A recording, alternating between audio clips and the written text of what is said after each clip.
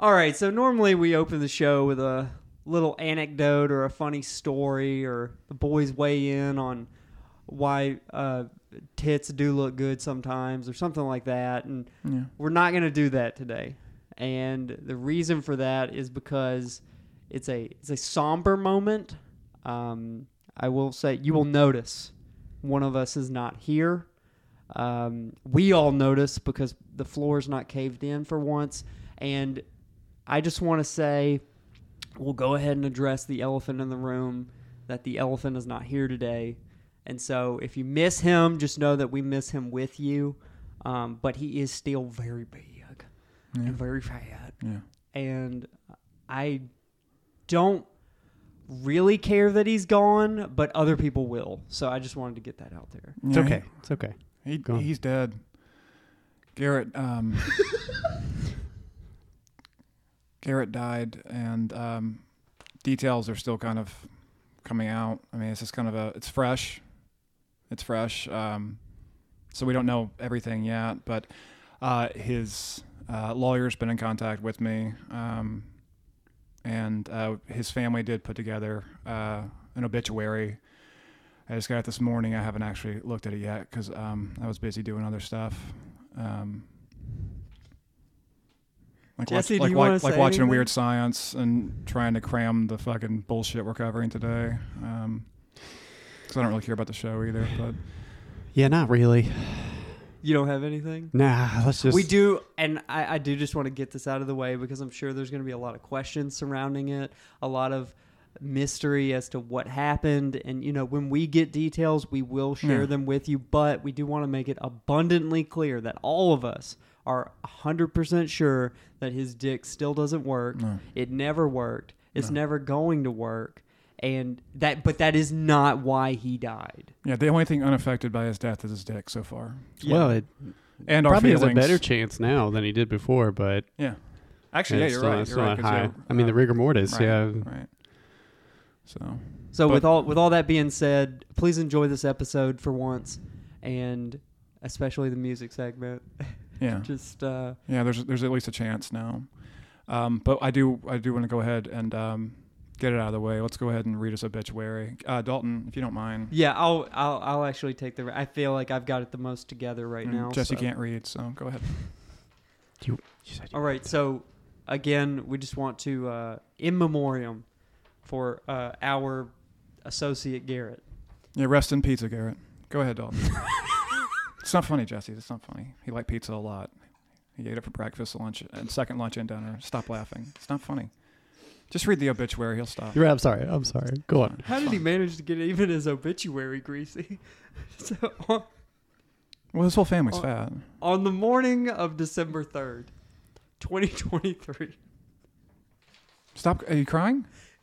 Yeah, I'm just tearing up. Sorry. It's okay. It's all right. Really sad. It's okay. It's okay. I'm just so happy that finally, when we meet to do the podcast, I'll get something to eat too. Yeah. And I promise you guys listening, it won't affect any of the actual verbal output at all. On the morning of December 3rd, 2023, Garrett Leslie... Yeah.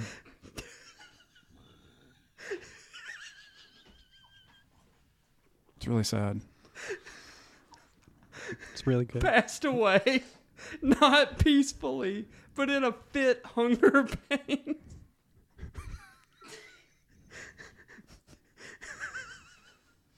But in a fit of hunger pains, meat sweats, and perpetual flaccidness. I think we can all relate. Yeah. Yeah. Garrett leaves behind two deeply... Deep dish pizzas? I doubt it. I think there was none left. They still got this tomb with them. Garrett leaves behind two deeply unloving parents, especially his father. Yeah. A sister that was always stronger than him, and his dog Charlie, who typically said more than him on any given recording. True. Yeah. Garrett had a hard life, but a soft body and prick. Give him what little there was. He was many things in his short time on this flat earth. A chronic bedwetter. That's okay. It's all right. We're together. Yeah. Okay. The room is strong. Really Do all relate hands. to being soft. Yeah. A chronic bedwetter, doll painter, and connoisseur of all things Fae. Yeah. He was Can never take that away from him. He was also a part of a hateful podcast that nobody liked or listened to, where he served the role of producer, guitar attempter, and was the fourth best member of the show, counting our guests. I should have teared up there for a second. That's good. That's so sweet. On the morning of December 6th, his remains will be laid to rest. Oh, I was curious. I didn't hear about that yet. His remains will be laid to rest in a house fire where he died bedbound like the big fat MoMA from Gilbert Grape. Oh, so we do have some details after all. I think it's in Arkansas. Mom. If you'd like to send well wishes or flowers to the family, please don't. They'd like to just move on, forget the past 32 years, and finally have a full pantry. No one has to go hungry anymore. R.I.P. Garrett. So, You're up there eating pizza with the angels now. No longer will any boy at the podcast have a rumbly tummy No. now that he's Hey, gone. it's all the fettuccine you can eat in heaven, baby boy. And with that, what? good riddance. Let's get into the show. And welcome to the 90s Roulette.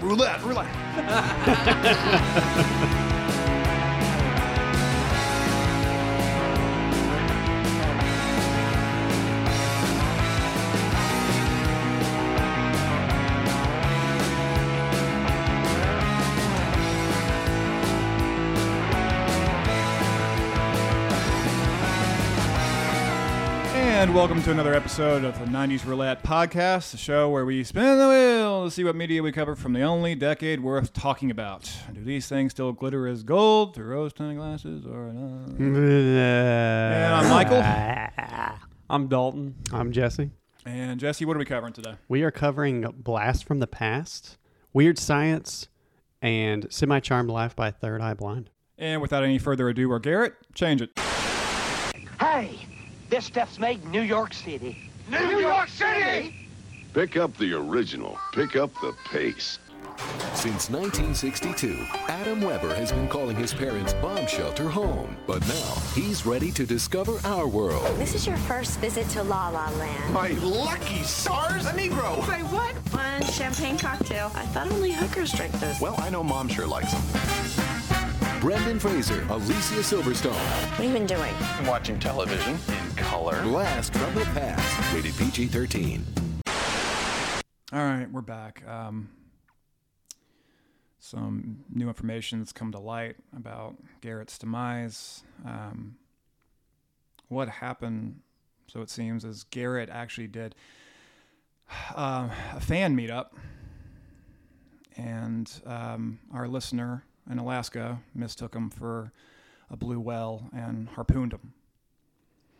And the harpoon is actually not what killed him, but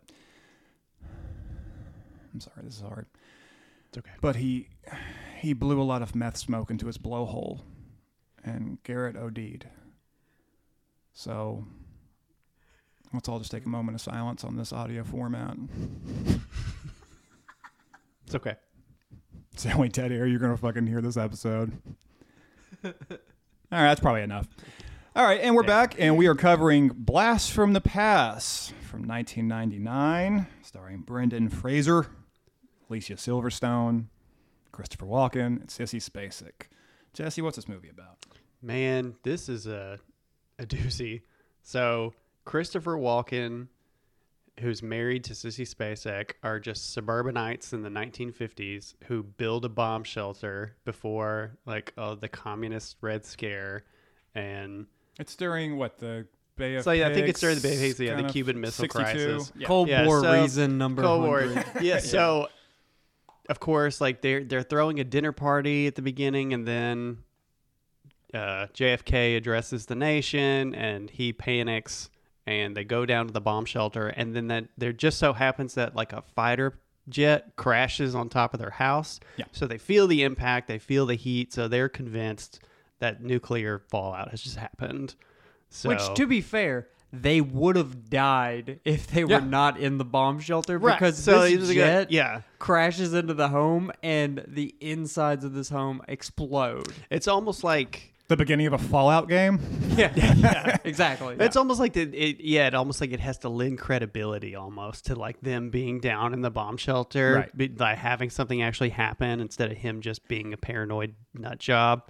So of course, Sissy Spacek is pregnant too. So the whole first act of the movie is them just living down here in this bomb shelter for 35 years to avoid the nuclear radiation. And then when the half-life of it finally runs out, 35 years later. 35 years later, Christopher Walken decides to go up, sees the horrible state that his neighborhood has fallen into, which is a bad neighborhood. And is it Chicago? Oh no, it's L.A. It's L.A. Oh, yeah, it's like Oakland. Yeah. Yeah, that is now the 1990s. Yeah.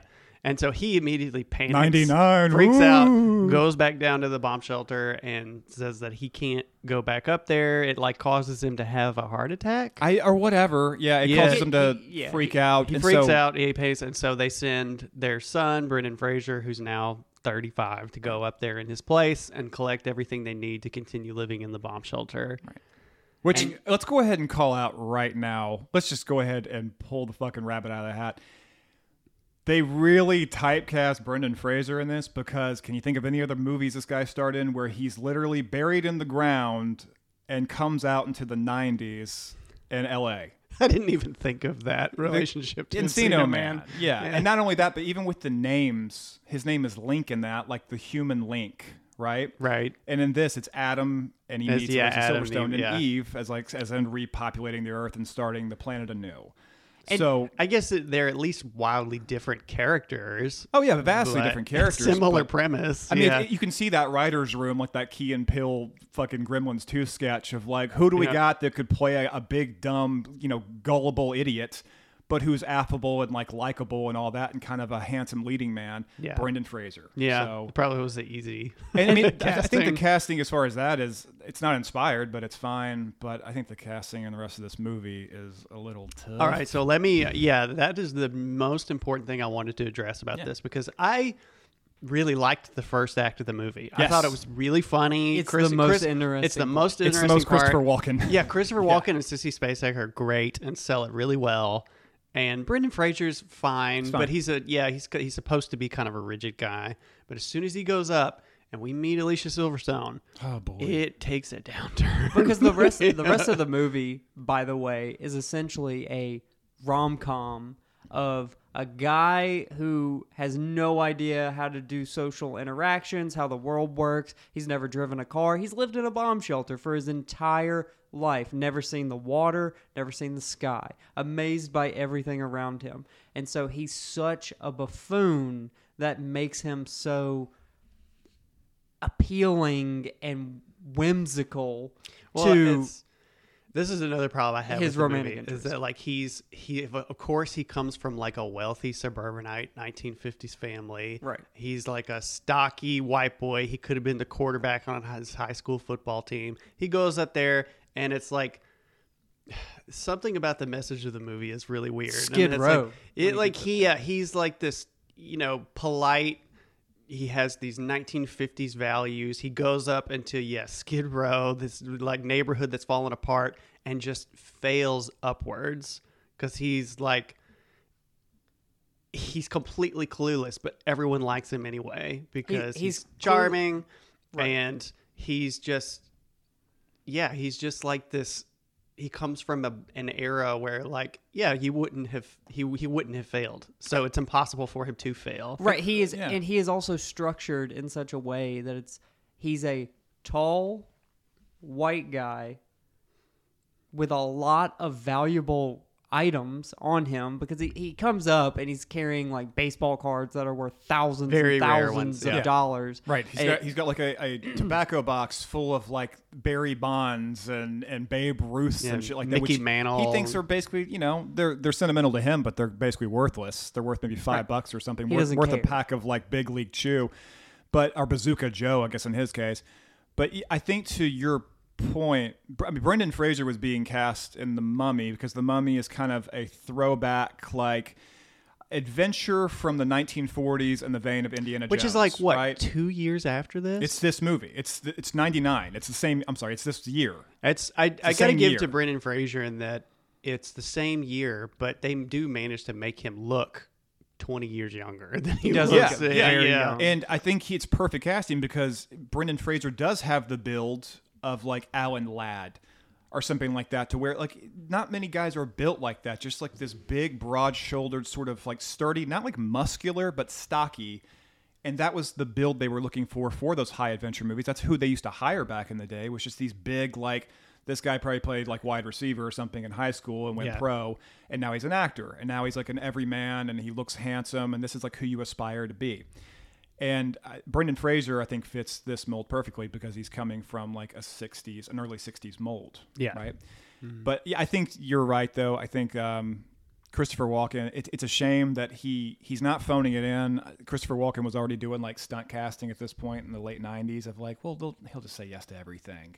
Like this same year, he's making Sleepy Hollow, which he's only in that for 10 minutes, maybe 5 minutes. And then he's in like a bunch of shitty straight to video, like, this is the kind of thing I think he really does best, though, for sure. Yeah. Is playing these supporting roles that are not even in it that much, but every scene he's in, he's fantastic. Hilarious. He's kinetic, man. And even in this movie, the beginning is the strongest part. Not even just, and not to disparage Brendan's performance at all, because he's supposed to play a straight man, the straightest man of all time. Rigid. He's supposed to be the king of what is the embodiment of the 1950s, because that's who his parents were. They raised him his entire life. He's never even spoken to another person his entire life, let alone seen one. 90% of the comedy in the movie comes from him having these rigid 1950s values and the embodiment of values. Yeah. And discovering things about the world that are normal and commonplace to everyone else around him. And it does the same type of shit as like that stupid fucking, what was the movie that was based around the Goo Goo Dolls' Iris? Nick Cage. City of Angels. Yeah. It's that same shtick where checklist of what would guy with values out of a time capsule think about pornography, and what would he think about a guy with like a lip piercing, and what would he think about a transsexual? How would he be amazed by a microwave or the fact that there's a computer in someone's home? It's just that shit, and that's done in a lot of fucking movies. It's done in a lot of movies where buffoon comes on deck. Fish out of water genre. Exactly. Yeah. You could sum up the whole movie in that when he first goes up there, and the very first thing he does is see a black person and go, "Wow, a Negro!" Yeah. I wish he would have fallen in love with her since she was the first girl he saw, and like that's a movie I would watch. God. But he's just playing George of the Jungle when he gets to the city. He's playing Dudley Do-Right, George of the Jungle. This guy was just in this mold. In fact, I mean, even The Mummy, he's a little more kind of gray area anti-hero. He's a lot sexier in The Mummy. Well, he's kind of a thief. He's kind of a broguish type or whatever in that. Kind of bandity. Yeah, a little Jack Sparrow-y of like, I don't know, he's just as likely to run off with the treasure as he is to share it with. Right. I love him in The Mummy, but in this, yes, he is doing the buffoon who doesn't know how to act in this world with these societal norms, et cetera, et cetera, et cetera. And that's the entire 2/3 almost of the movie. Which just turns into, because he's clueless, he needs help. So he enlists Alicia Silverstone's character to help him track down all the things that his parents have asked for the bomb shelter. Right. And I do want to say, just very quickly, the beginning of the movie is solid because of the story that it's telling at the time. It's not about a guy just trying to find a girlfriend. It's not this like rom-com story. It's this interesting what if, what if, how do you act? What would your life be like if you made a mock home within a bomb shelter? And it follows this couple's very confined space living and all of the little logistics that he has built into this space. Which I gotta say, like, I think my favorite part of the entire movie is Sissy Spacek. and the way that she starts at the beginning, Having an alcohol problem. yeah, and then Yeah. she just completely falls apart into just being a hard alcoholic because she's just stuck down in this bomb shelter with no one else. 35 Christopher 35 years. Walken is just so likable and at ease with all of this. Like, this is what his crusade was to prepare and protect his family. Like, that was what his societal role was. It paid off. And he did it. So he's so likable. But what this thing is, if you think about it, so you have one parent who's an alcoholic. You have another one that's just sort of like a dumb, clueless, but lovable type. And then you have a kid who's just sort of like accepting of all of it in a confined space with everything you could ever want. Are there any other movies like that? The Shining? Except this is the opposite of, like, it kind of works and the mom's the alcoholic who's kind of unhinged. Instead of the dad going stir crazy and murdering his family. He's like, no, it's all going to plan. But what I love is if they made this movie now and they used big stars for the parents, they would use some kind of de-aging technology. Mm-hmm. And in this, we just sort of accept. Make Christopher Walken balder. Yeah. Well, like Christopher Walken in the opening of this movie, I guess they're supposed to be, he and Spacek are supposed to be like 35. Something like Yeah, that. something along those Christopher lines. Walken's like 89 there, and Sissy Spacek is like 94 in that opening, and they just sort of pretty them up. But if they had de-aged them, like to look like they did back in the 70s when they were young, Christopher Walken looked like fucking David Bowie fucked a mosquito, and Sissy Spacek looked like Garrett with Michael Jackson's nose. Like in Carrie. Oh, no, I got it. Steve Buscemi fucked David Bowie. That's what Walken looked like back in like Deer Hunter. Hot. That goes without saying. But no, in this, like, you're right. They just sort of aged them naturally. They put some wrinkles on Spacek. And I really liked the first act of this. Like, when I do too. I remember going into the movie and thinking, like, I know I saw this. I probably saw it in like 2001 or 2 when I was working at Blockbuster and just watching everything. But I don't remember dick about it. I don't remember anything about this movie, but I know I saw it. And then watching the back 2/3 of this, I'm kind of like, okay, that makes sense, though. I mean, it's pretty forgettable. And in fact, it's almost presented like in this sort of wholesome PG way. But the second they get back up top, you hear a fuck dropped at the baseball card shop. Yeah. After Alicia Silverstone and Fraser meet. And it's like, is this kind of a dirtier movie than I remember? I love the part where Christopher Walken goes up and sees the world for the first time, and he walks up to the trans hooker, and he's like, "What year is it?" Or what is he says something to the effect of like, you know, do you know how to do this? She's like, honey, for $200. He's like, okay. He just She goes, I can be a man. Yeah. I can be a woman. I can be whatever you want. Yeah. He just immediately it's a turns fire around. cell or whatever she says. Yeah. He's really, really like tapping into like young Christopher Walken here. I think his performance is so solid here. And have we covered very funny. the last 3 episodes have been Christopher Walken movies? We did Sleepy Hollow, Kangaroo shit. Jack, and this guy's everywhere. Yeah, that's right. Yeah, I didn't even think The about 90s that. and everything. We've covered Walken's all over the 90s. It's all yeah. over the place. But I did just, and we could move on past, the first act of the movie, but it's the best part best because part. it tells an interesting tale that you don't see a lot. It tells you this story of, okay, well, what if a family did just pack up and live like there was just nuclear fallout, and they have an entire son who never interacts with another person, doesn't know what anything else is like. He's trying to explain baseball to him, for fuck's sake. And to even a though- kid who knows how to speak French, German, English, Spanish, whatever, however many fucking languages he's There's down nothing there else to do. Yeah. teaching him in between physics lessons and boxing matches with his dad. Yeah, this kid can't even pick up on what fucking baseball is because he doesn't understand the concept of a team sport. You or have to anything see like it. that. Yeah. You got to see it. And that was a really interesting take. And even when the kid starts growing up, he's kind of a little sponge there to just be like, yeah, wouldn't it be silly if he tried to understand what his dad meant? Because his dad knows what baseball is and he just has no clue. That's fine. Like, those jokes are okay and everything. But yeah, as soon as it goes up top, it turns into this entire story that's like, isn't the world so much worse for wear now that they come up? Because all Yes. the people look shitty, the places look shitty. They're doing what is at least alluded to as seedier things like adult bookstores, and everyone has cars that are fucking dragging movie, ass and critically, pointing I guns. think it's like, yeah, that's probably the weakest part of the movie is that by the end of the movie, there's this feeling of like, what? It was the better this way, wasn't wasn't it? Better in the 1950s? Exactly. And you're like, okay. Yeah, it doesn't really waste any time at all explaining the perspective of, because everything takes place in this very dense populated city atmosphere. So there's almost no indicator for the positives that came along with technology. Right. At best, it's when they mention the fact that he has a personal computer in his own house. Yeah. But that's really it. There's nothing alluded to as far as like transportation goes, the fact that like airplane travel or the internet I don't think even you really at all. you don't to even see begin cell with. phones in this movie, not really. Not really. You don't really see a lot of any of the benefits, and that was kind of the weirdest take the movie took with you is like, yeah, he's sweet and genuine, and that's adorable, but also there were some pretty not cool things, like the entire fucking reason that there was a Cold War, shit like that. You know what I mean? Like, or the fact the only black person we see in the movie is when he exclaims, "Wow, black person!" And Yeah, that's exactly. like- It's the prostitute.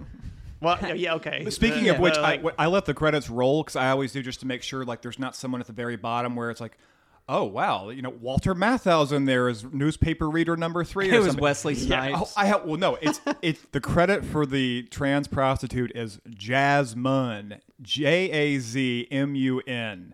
So I think they hired a real person. It was probably like a performer or something like that. Mm-hmm. But they got a real person, which the reason I'm bringing this up is let's talk about someone else who's cast in this. Dave Foley from Kids in the Hall as the gay friend of Alicia Silverstone.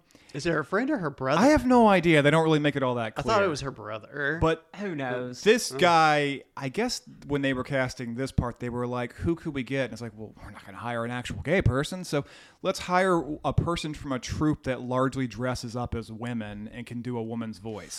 yeah. And there's literally a montage sequence where they're doing the YMCA song together. Yeah. And I thought, fuck, man, like they could have... Not only Silverstone is miscast, but Foley is not really doing anything here funny, not really, and he's not good in it, and it just seems kind of cringy. They should have gotten someone like fucking Neil Patrick Harris or something who's gay, who has just done Starship Troopers. right, but they wouldn't have. And is good. And is a good, yeah, he's a performer. Not that this dude is like, in particular like bad. He's just filling He's- what feels like a quota he's doing for this movie. what he was told to do. Exactly. And in fact, I honestly think it's a better movie if they had fucking hired Pauly Shore to maybe tone it down a little bit and play the friend and have it be a reunion with him and Brendan Fraser, because Link, the character from Encino Man, shows up in The Army Now, and he shows up in Son-in-Law too. He's a cameo in both of those movies, but I figured out what the connection was between him and Dave Foley.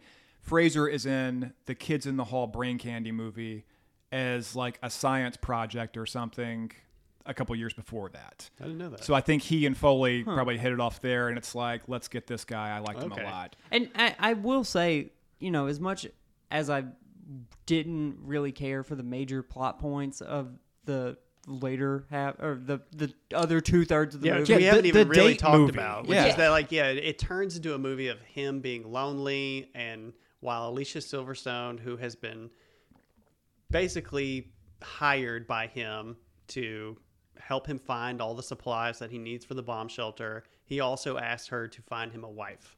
And she falls in love with him over the course of the movie while she's helping him do this stuff, which, by the way, seems like it's for absolutely no reason. She's not a good person. She's shallow. He doesn't do anything for her. No, She doesn't kind really of. have any There's- reason to like him. Like you at first when you first meet her, you think, oh, she's just a crass city girl. Like that's really it. But I think when it starts trying to build the redeemable qualities about her is when she comes back to give him back this $4,000 baseball card that he used as payment for her to just drive him to a fucking Holiday Inn, because that's something his mom mentioned.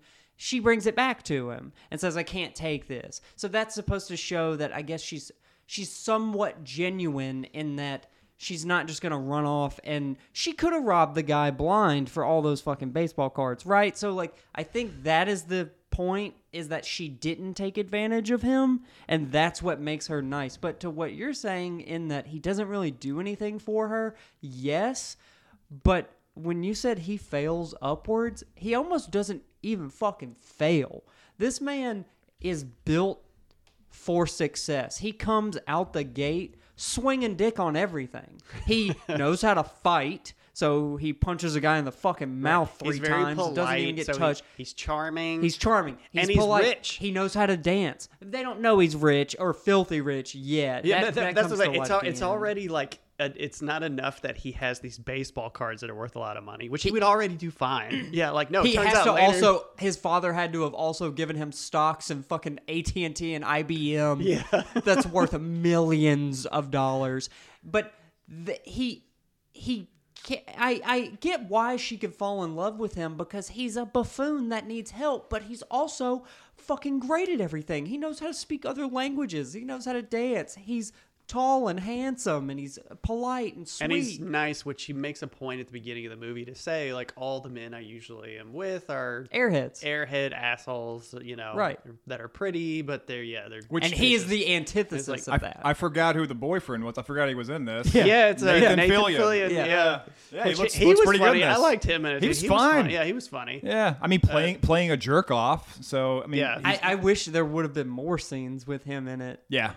Or that he had a little bit more like story-wise for substance. But there is a story to tell. Like if you remove the shitty romantic comedy interest plot from the movie, there is a decent story to tell about a guy who comes out who knows nothing other than what his two parents have downloaded into his fucking brain, and being arguably better for it.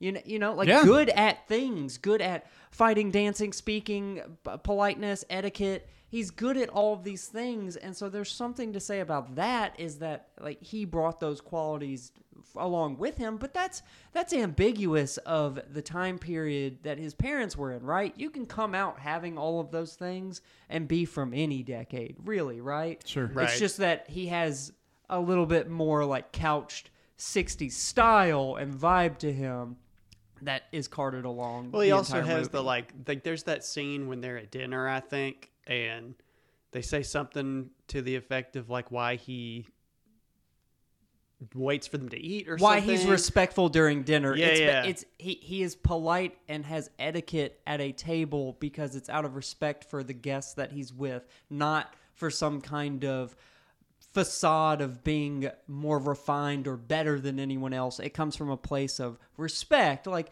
walking into someone's home and taking your shoes off. It's not because But that just goes back to we like seeing toes the way out. the movie, like, it's not about just him being a decent guy. It's trying to push this, like, well, the 1950s values are better values than the values people have in the 90s. But if you really think about it, it's not about the values so much as the fact that he just has fucking skills in everything. Which is why it does well. Which is why he succeeds regardless, despite his disadvantage of having zero social interaction with anyone and being a buffoon to the fact that, wow, sometimes sinks can actually conjure water if you just move your hands underneath them. Or shit like that, to that effect. He's just amazed by simple things.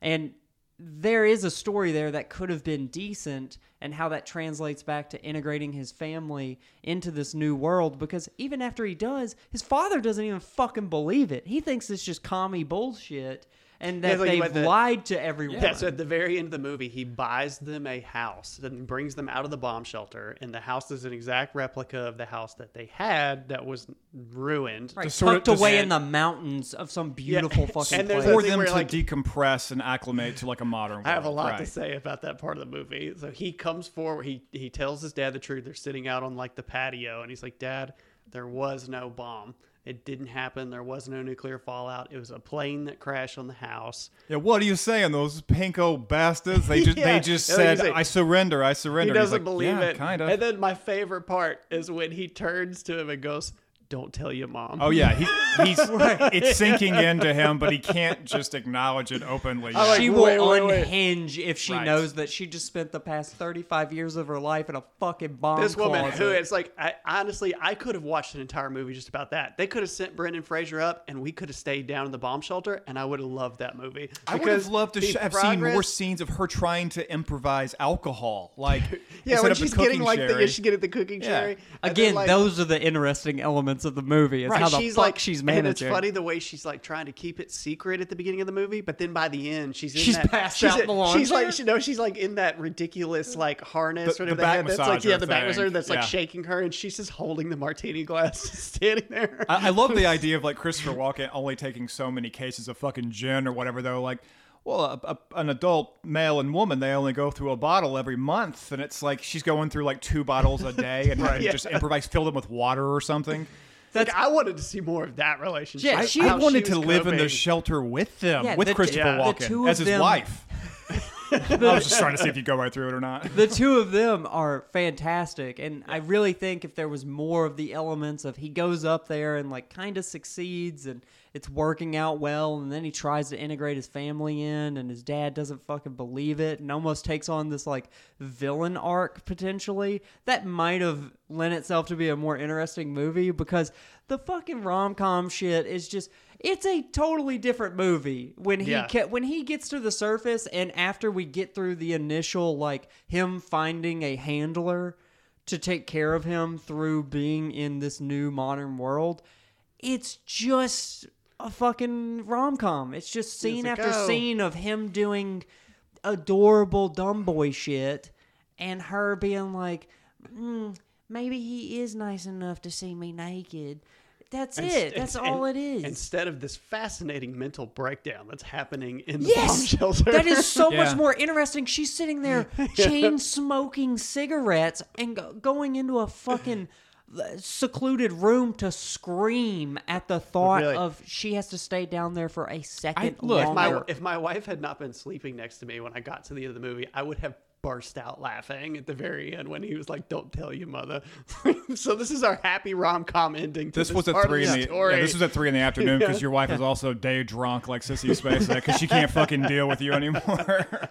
That she would have had a mental come apart at the mere utterance of, "Yeah, you could have gotten out All for sooner, nothing. or you Like, you yeah, didn't we need could to." we didn't need to be down. I mean, with he the did- She he would have did- stabbed him in the face. He did save their lives. Yeah, he did. Again, they Yes. would have died if the explosion had gone off and they'd not been in that shelter because the plane leveled their fucking house. But can we also just But quickly it mention... ruined her life being down there 35 years. The point when she's like, I got to go up there. And she goes up there herself, which is by far the best gimmick in the movie, too, by the way. That Yeah, door the over elevator yeah. ride up. Yeah. And then she gets up there and sees all the guys. Because first, Christopher Walken goes up there, and it's a bar, right? That was once a cafe. It was like a soda pop. Soda like, pop, yeah. Johnny And Rockets it's like kind of the- 1960s And it thing. starts with like this guy's mother owns it, and she passes it to him after it turns Joey into like a Slotnick. dive It, bar. it slowly Yeah. translates out. Yeah, it And so- slowly transitions from like soda bar to fucking desolate. Well, like biker bar and Destroyed then bar. like punk bar and then, like, it's just- homeless.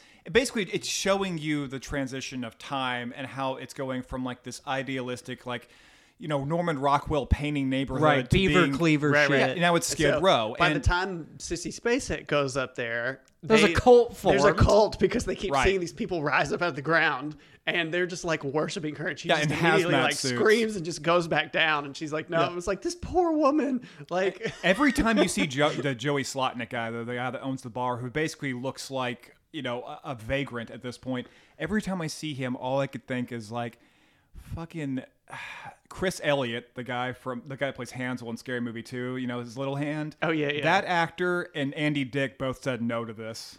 So it's like, let's just Wow. find a guy that's kind of like this, because Andy Dick is with Frasier too in a few movies. I mean, in the Army. He Now would have and all fit that. in well. He would have been great in that. Is playing like an acolyte of these like people coming out of the ground in hazmat suits. He would have been fucking him in 1999. Like he's doing the Andy Dick show on MTV. Like this is at him at his most unhinged. So I would have loved to Really, see that's his most unhinged. Well, I mean, And her they're entire trying life, things. her entire adult life almost is spent in that fucking bomb shelter. And then she comes out and that's what she sees. Right. And it's essentially the same effect it has on her as Christopher Walken's character. Yeah, but they in just the- can't. They deal with can't it. deal, and they just revert back to bomb shelter. Right. But that's the interesting fucking parts of the movie. Like, Right. that's the It's cool like- part. Well, it's almost like you're looking for a reason of this wasn't for nothing. Like, no, there are radiation ghouls up there. I mean, Yeah. this is terrible.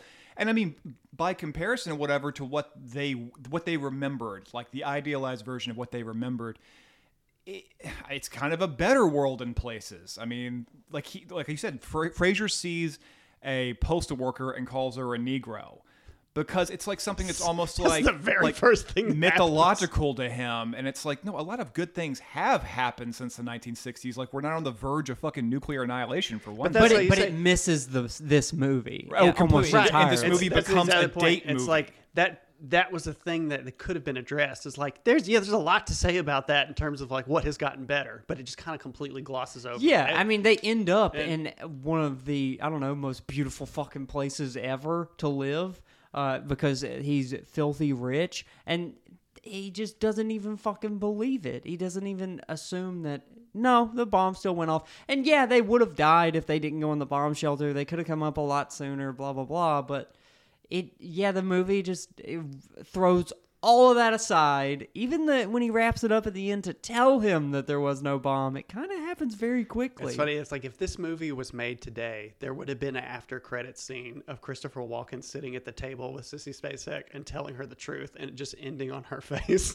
Like that's the end Or, of the movie. yeah, something. Yeah. There would have been like one little post thing in there. Yeah. But I think what you can blame all this on is that Christopher Walken and Sissy Spacek probably said they're busy booked actors, and they said, I'll give you 2 weeks to get all my scenes, or 3 weeks to get all my scenes. That's my Maybe. schedule. But it's a shame because they carry the movie. They carry the They movie, carry and the movie. Fraser, I guess, is like kind of hot off a few things. I mean, But he's victim to the character that he's supposed to be playing and in the this script, movie. yeah, it's very limited. And at What least can you fucking do when you're supposed to be a guy who looks like he works in a barbershop? And I gotta Right. say, just watch Reptile like 2 nights ago, and Alicia Silverstone's in that, and Isn't that she's crazy? She's decent in that movie. She's like an A24 horror movie. She's like she's in the Killing of a Sacred Deer and The Lodge and stuff. Like she's making these really. like she's a bit so I'll part in say them. like she definitely has turned into a good actress over time. But I that wouldn't- knows less this- is more, and to just sort of be present on screen maybe so. and not Yeah, it just, talking. Ooh, this period. She, This is the way out. I mean, this is the end. Because, I mean, she does Batman and Robin the year before this, and then there's this. And I looked it up. There's not a lot. Like, I mean, she's working, but it's not like big theatrical things after this. I don't even really have a problem with her either in this movie. I I think mean, she's kind of bad. yeah, I didn't really mean, like her what do you do when your dialogue and your character is you are written around a man's desire for you? That's your character. I That's get all it. you I had get that there. it's not like an amazing part, but I also just felt like she was reading a lot of the time. Oh, that's not, what it it's feels not, like. I listen. This is not me praising this other person that could have been cast, but I think in 1999 you could have literally cast someone like Jennifer Love Hewitt, who at least like knows go big or go home, and kind of like goes real high sometimes, and it's not good. It's not likable, but there's presence on I actually screen. really liked Jennifer Love Hewitt. Well, I mean, Most 99 things, it would have worked with this, but Alicia Silverstone, you're right. She's just sort of there and playing like the girl next door, who's also kind of flawed and kind of a twat in places. Like she's not a good person really, and that's kind of the But thing. like you is said, she gets better. they just But keep saying like he's so good, he's so lovable that he should be put in an insane asylum because who else exists like this? Kind of by the end of the movie, while the rest of them are like, yeah, we're selfish, shitty, like flawed people. Like we're modern people and we're not good. We don't have the same norms and values as this person did. And I think you're right. I think the filmmakers may be saying like things were better. We should try to go back to the way things were in some ways. People used to care about each other. And even if that wasn't the intention, like you said, like he just happened to be in a bomb shelter and they didn't have anything to do, so he gets really skilled at everything because that's so maybe that was more kind of what they were leaning to, but that's the way it ends up coming across. That's the way it ends up coming across because they make it look so destitute when they come right. up. There's nothing if they had- redeemable about the 90s. Right. If they had come out of a fucking bomb shelter in the middle of like, I don't know, Colorado. the beautiful mountain somewhere out of a small town. Or in the Hollywood part of LA. Well, Like, really the just glamorous anything, part. right? Anything other than just like Skid Row. destitute. Yeah, anything other than just like very dilapidated and worn out and a victim to time and poverty and etc. It could have gone an entirely different way. Are we talking about Brendan Fraser now? It could have gone an entirely different way. Which it but did. that, Abraham the Whale is amazing. that didn't have to. Yeah, rest in peace, Garrett. That didn't have to be a victim to the decades that it was talking about, is the greater takeaway there. But, I mean, nonetheless, the movie in and of itself is there just to have, and to her credit, it's a movie for him to find someone to go googly eyes about. Yeah. Her character is almost irrelevant. It doesn't fucking matter. Any of the women that he has in the like club bar scene would have done just as well. It doesn't matter. Oh, that club bar. Let's bring up something. It's 1999. It's the Club 40s is what it's called. Yeah. So of course there's like a weird retro hipster throwback bar to the 40s with Right. big band. So when they go in there, what are they playing? They're not playing like Perry Como or whatever, which they've already clearly licensed for the movie. They're Right. playing like Cherry Poppin' Daddies or some shit. It's not Cherry Poppin' Daddies, Zoot Suit Riot, but it's one of those things where they were doing this shit just like the Afro-Cuban stuff that we covered with like Lou Bega. 99 was that year of like, oh, remember the big swing music? Remember when guys wore Right. bow ties? That club is literally centered around that idea, that niche idea Right. of music from Trumpet. the late 90s. So of course, that's where they go. Fucking terrible. Yeah, And I that's think- where they go, because the opposite of that, if they had come out, when he comes out of the fucking elevator for the first time and he sees a guy in a lowrider coming by with a fucking pistol, it's blasting rap music, like generic background rap music. And it's like, man, this is rough, isn't it? It's like, well, that's, it's a different genre of music that was created. Right, but no, that's rough. Yeah, that's rough. That makes it rough. That makes Oh, it wow. hard. A gardener's shooting me with a water pistol and it's raining. It's- And I think the problem I have ultimately with He got the it. relationship with Brendan Fraser and Alicia Silverstone's thing, and why I felt like it's like, oh, he doesn't do anything for her. She doesn't really have a reason to fall in love with him. Maybe it's less to do with that and more to do with like, it seems like the movie has some weird thing to say, and that like she's not happy with her life, right? She talks about how she's always getting screwed over by guys. She's and not happy with her life because she's a victim of modern day society. Yeah, exactly. etc. And so she needs this perfect guy from the 1950s to come lift her out of it. Like Right. She She couldn't do it on her own. Exactly. Yeah. Yeah. That's what I mean by she is written for him. And I think it's very believable that she would fall in love with him, because who the fuck wouldn't? He is a multi-skilled, talented, handsome, tall, wonderful man who is respectful. Who the fuck's not gonna? Oh no, he treats me good. Like what is the take there? Why did the table just lift on your side? I really like the whale. What if Andy Dick wrote the script?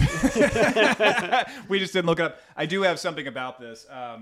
So the director, this could explain a lot about why the movie goes this way. The director, his name's Hugh Wilson. He was kind of an older guy when he made this. This is what his career trajectory is like, though. It's not much. He starts with Police Academy, the first one. Oh shit! Okay. Okay, Pretty wow. strong start, kind of a dirty Yeah, very very much, You yeah. watch the sequels, and it's like they're PG-13. The first one is fantastic. First one's a dirty Yeah. fucking movie. It's like Porky's. Yeah, that's really good. Okay. So then the next big thing is like, there's a few other things in the 80s, but he did Guarding Tests with Shirley MacLaine and Nick Cage. Never where seen it. Cage, Yeah, never seen that Cage either. plays like a Secret Service agent, and MacLaine plays like a first lady. It's a movie for moms. Moms that also take their moms to the theater to go see. Okay. That's kind of what that is. Then he makes the first Wives Club, which is like a Goldie Hawn, Bette Midler movie, another mom movie. Then he makes Blast from the Past, and then the last thing he did of note was Dudley Do Right, with Brendan Fraser. Ew. So this guy is kind of coming from like I like to make movies that please people, but he starts with Police Academy, and it's funny, like yeah. he's probably in his late 40s, early 50s when he made Police Academy, so he wasn't like a spring chicken then. Wildly different. And I love how Yeah. he also does these movies that are very, like you say, they're sort of matriarch driven heavy, and then we have this movie where Sissy Spacek is basically cast off and just she's a drunk. It's fine. Their mom movies they're paper thin. Like it's a checklist saying mom movies just need like A, B, C structure. Right. Hallmark style. That's all it is. With a few laughs and like, oh wow, Bette Midler said shit in that one scene. That's the wildest thing to hear, that he made Police Academy. And then does wholesome stuff. Yeah, very, very wholesome stuff. Funny. And I mean, between this and Deadly Do Right, like that's kind of it. And this movie starts kind of like anyone could like this, especially if you're a Walken fan. But by the middle to the end, this is a movie that like you went to take a date to, and then when you went out to eat afterwards or were driving home, you were like, "Do you like it?" And I was like, "It's all right." Particularly, like, the girl didn't like it. The guy didn't really like it. It's not really particularly older couples. I think if you're like a teenager on a date, you would not like this, specifically because of the way that it. This is a movie for people who would walk out of the movie and think, "Huh, it was better like that." Exactly. That's it the was whole, better. Yeah, that's the audience right You're bringing there. up Garrett's dad again this episode. Young kids are gonna walk out and be like, "That was garbage." Like where there's like. Unless you are someone who has some sort of fond remembrance of a different time or how it's or a believer in that it has progressively gotten just worse. Like the movie is out of time, it would feel that exactly. way for the audience. But it looks back on the time that where he is from. That's the good timeline. Anything after just got worse. I mean, the entire fucking bar, soda shop, whatever that they come up and out of tells the entire story of the movie. Right. It actually that's the moral right there. It actually got serves worse. as like a vehicle for that. As the montage too, because it's not a montage in the shelter. You get full scenes. You get a full act with that first part, and that's a really important. Right. I mean, they even the part where the mom gives it to their son, and he's like. He asked if he could buy it from her, and she's like, "I'll give it to you. This neighborhood's gone to shit anyway." It's like, and it's still like pristine and perfect. Yeah, it's fine. It's like It's a biker 1968 or something. Yeah. But I think what really hurts this movie, and just hear me out on this, because like I said, there's parts of it where you go, this could be a PG movie. This could literally just be a PG film for everyone, for children. And then you hear quite a bit of language, but what it does not have, it doesn't have violence, for one thing. It is sexless. No one in this movie. Oh my God! All of these characters do not fuck. That scene is so cringe towards the end when they finally kiss, and then she's like, "Oh boy," just like wide mouth going, "Have you ever had sex?" And he goes, "No," and then she just completely goes, "Whoa!" He says it like a fucking cone hat. Yeah. Well, then he follows it up with, "Yeah, and the reason why I haven't and why I'm here and all this stuff I'm doing is this." Yeah, what a fucking bomb to drop, dude. Yeah. Holy shit, you just come Just out say you've never been hard like we do. It's one sentence over and over and over recorded for no one to listen to or like. It's easy. Right, so how did it do? Yeah, how did this thing do? I honestly didn't look. I'll look it up here in a second. What I will say, though, is back to our podcast, this also has a track with that has something in common. So this movie is about a guy going 30 years into the future, okay, and finding happiness and love and purpose. Sure. And our podcast is about a guy going 30 years in the past and dragging 3 of his idiot friends and finding just a dead end of fucking hopelessness and despair. Yeah. So kind of similar, but then there's some differences too. Some little they're like nuances. parallels of each other. Yeah, there's parallels. Yeah. Balance. Well, especially now that Garrett's dead, the floor can set. But yeah, things have finally evened out. Yeah, so one thing that I did just want to mention really quickly, because we haven't touched on it yet, the reason why no one knocks on the shelter or lets them know that, hey, everything is A-okay when they level the house and they're about to start pouring concrete is because the fucking contractors that are digging out the dirt for the foundation of the fucking establishment they're about to build, they find the lid of this bomb shelter elevator. They find it. They don't scar it, break it, bust it up, anything. They just scrape the top of it, and they're like, what is that? Is that a septic tank? Not one I've ever seen. Let's leave it. No follow-up, like no fucking questions. The foreman of this job is just like, well, I don't want to bust it. Let's just build the foundation over it. But you know what? That kind of tracks. Yeah, there was this really weird thing that happened 3 years ago with some missing family on this exact plot of land that no one ever followed up on, found remains of, or anything. Yeah, I guess they all just died in that blast. Anyway, here's a bomb shelter lid. You would think that the contractors were also probably told, though, that a plane crashed on that site. So, or anyone would fucking know about it in that nearby vicinity. Yeah, because so- it's a horrific accident that happened in their community. they assume only- it's a not only cemetery, that, but but- it could have been a part of the plane. There's a party happening in the beginning where he literally is showing off his bunker.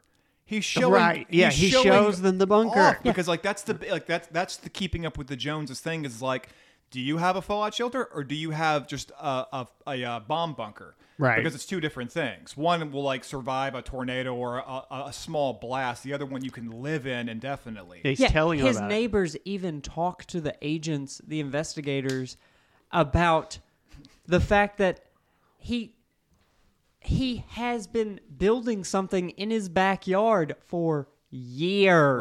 Right. She brings him sandwiches while he's building it, and no one ever fucking followed up on the fact that, hey, maybe he's just in the ground.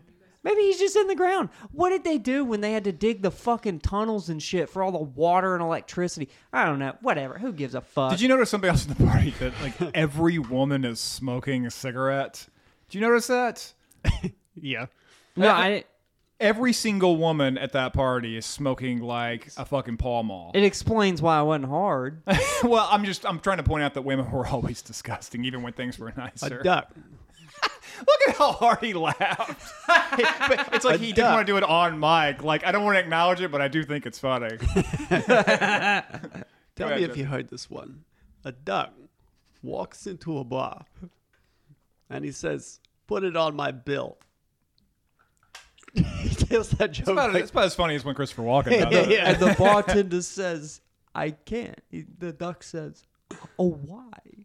And the bartender says, because your bill's soft. And that's how we learned that the duck had a limp dick.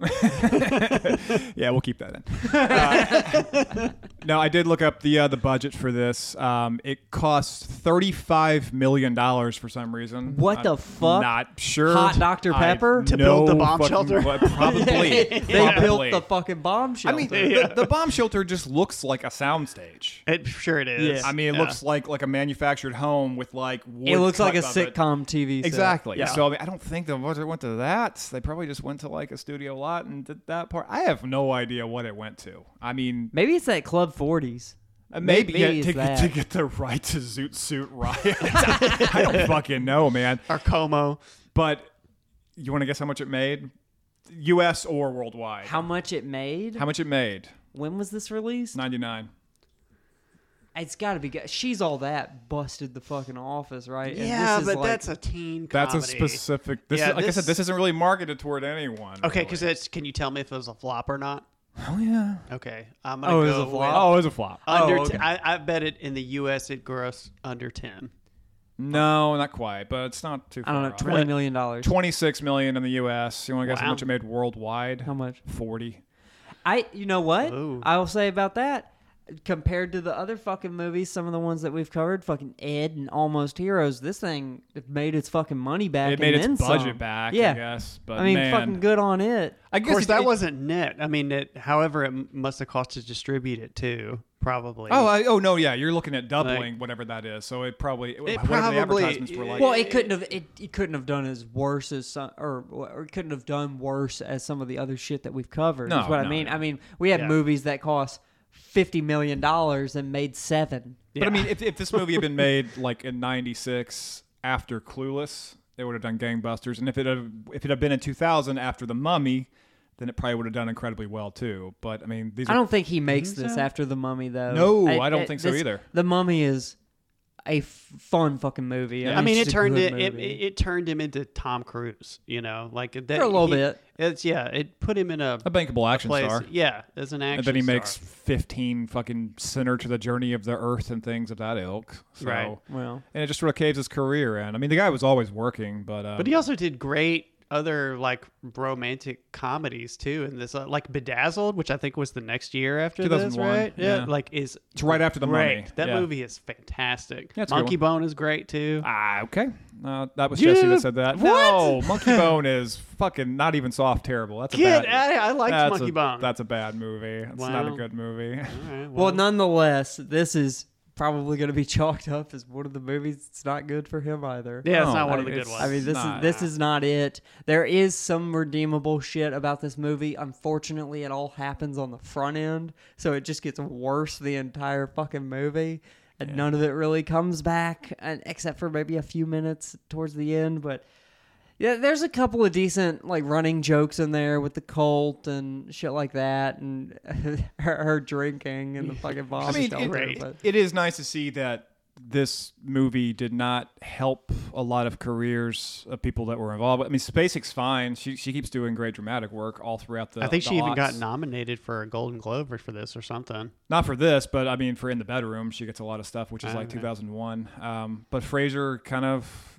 aside from the Mummy movies, I mean, that's like his big paycheck. He doesn't really do a lot up until a certain point, but he's coming back now, and it's a shame that everyone's saying there's like a Fraser-sance happening. And meanwhile, Keanu Reeves has somehow gotten worse as an actor over the last 45 years, and people are still just praising him because he seems like a nice guy or whatever. Fraser was always a guy that was better than what he was given, because you see something like Gods and Monsters with Ian McKellen. He's great in that. He's even really fucking good in Airheads. He's a good actor in Airheads. But, Well, that's dude, why when it's great that there's a renaissance for him. I mean, when you see those episodes of Scrubs that he's in, those are really like heartfelt moments and Yeah. shit that he does. I mean, he's just a likable fucking guy. I like him a lot. I'm glad he's kind of getting, it's getting his come to now. There was a big stint there where obviously he was missing, but I mean, he's just solid. He's just a good fucking actor. He can do really good work. He doesn't have to be this fucking bowler jacket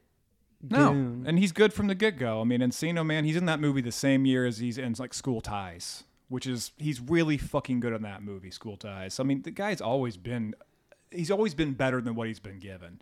But he seems to be cast in a lot of these roles because he at looks least a until certain part. well, because I mean that's, I would say, pretty good, pretty accurate in terms of his ability. Yeah, I mean, and he does Silverstone so well. was, I guess for a while there she was a veritable little force with Clueless, but I don't think she really ever got past. That's where she peaked. She never But she's really always got very past it. cute, but she's like, She's an it girl. She just kind of like, her acting was never that great until, but she's gotten a lot better over time. Like I said, after watching Reptile, she was great in that. Yeah. Yeah. I mean, It's fine. good for her for like getting to a point where she's actually getting some decent work. What's crazy is like, girl's been around forever, and it's like she's like 48.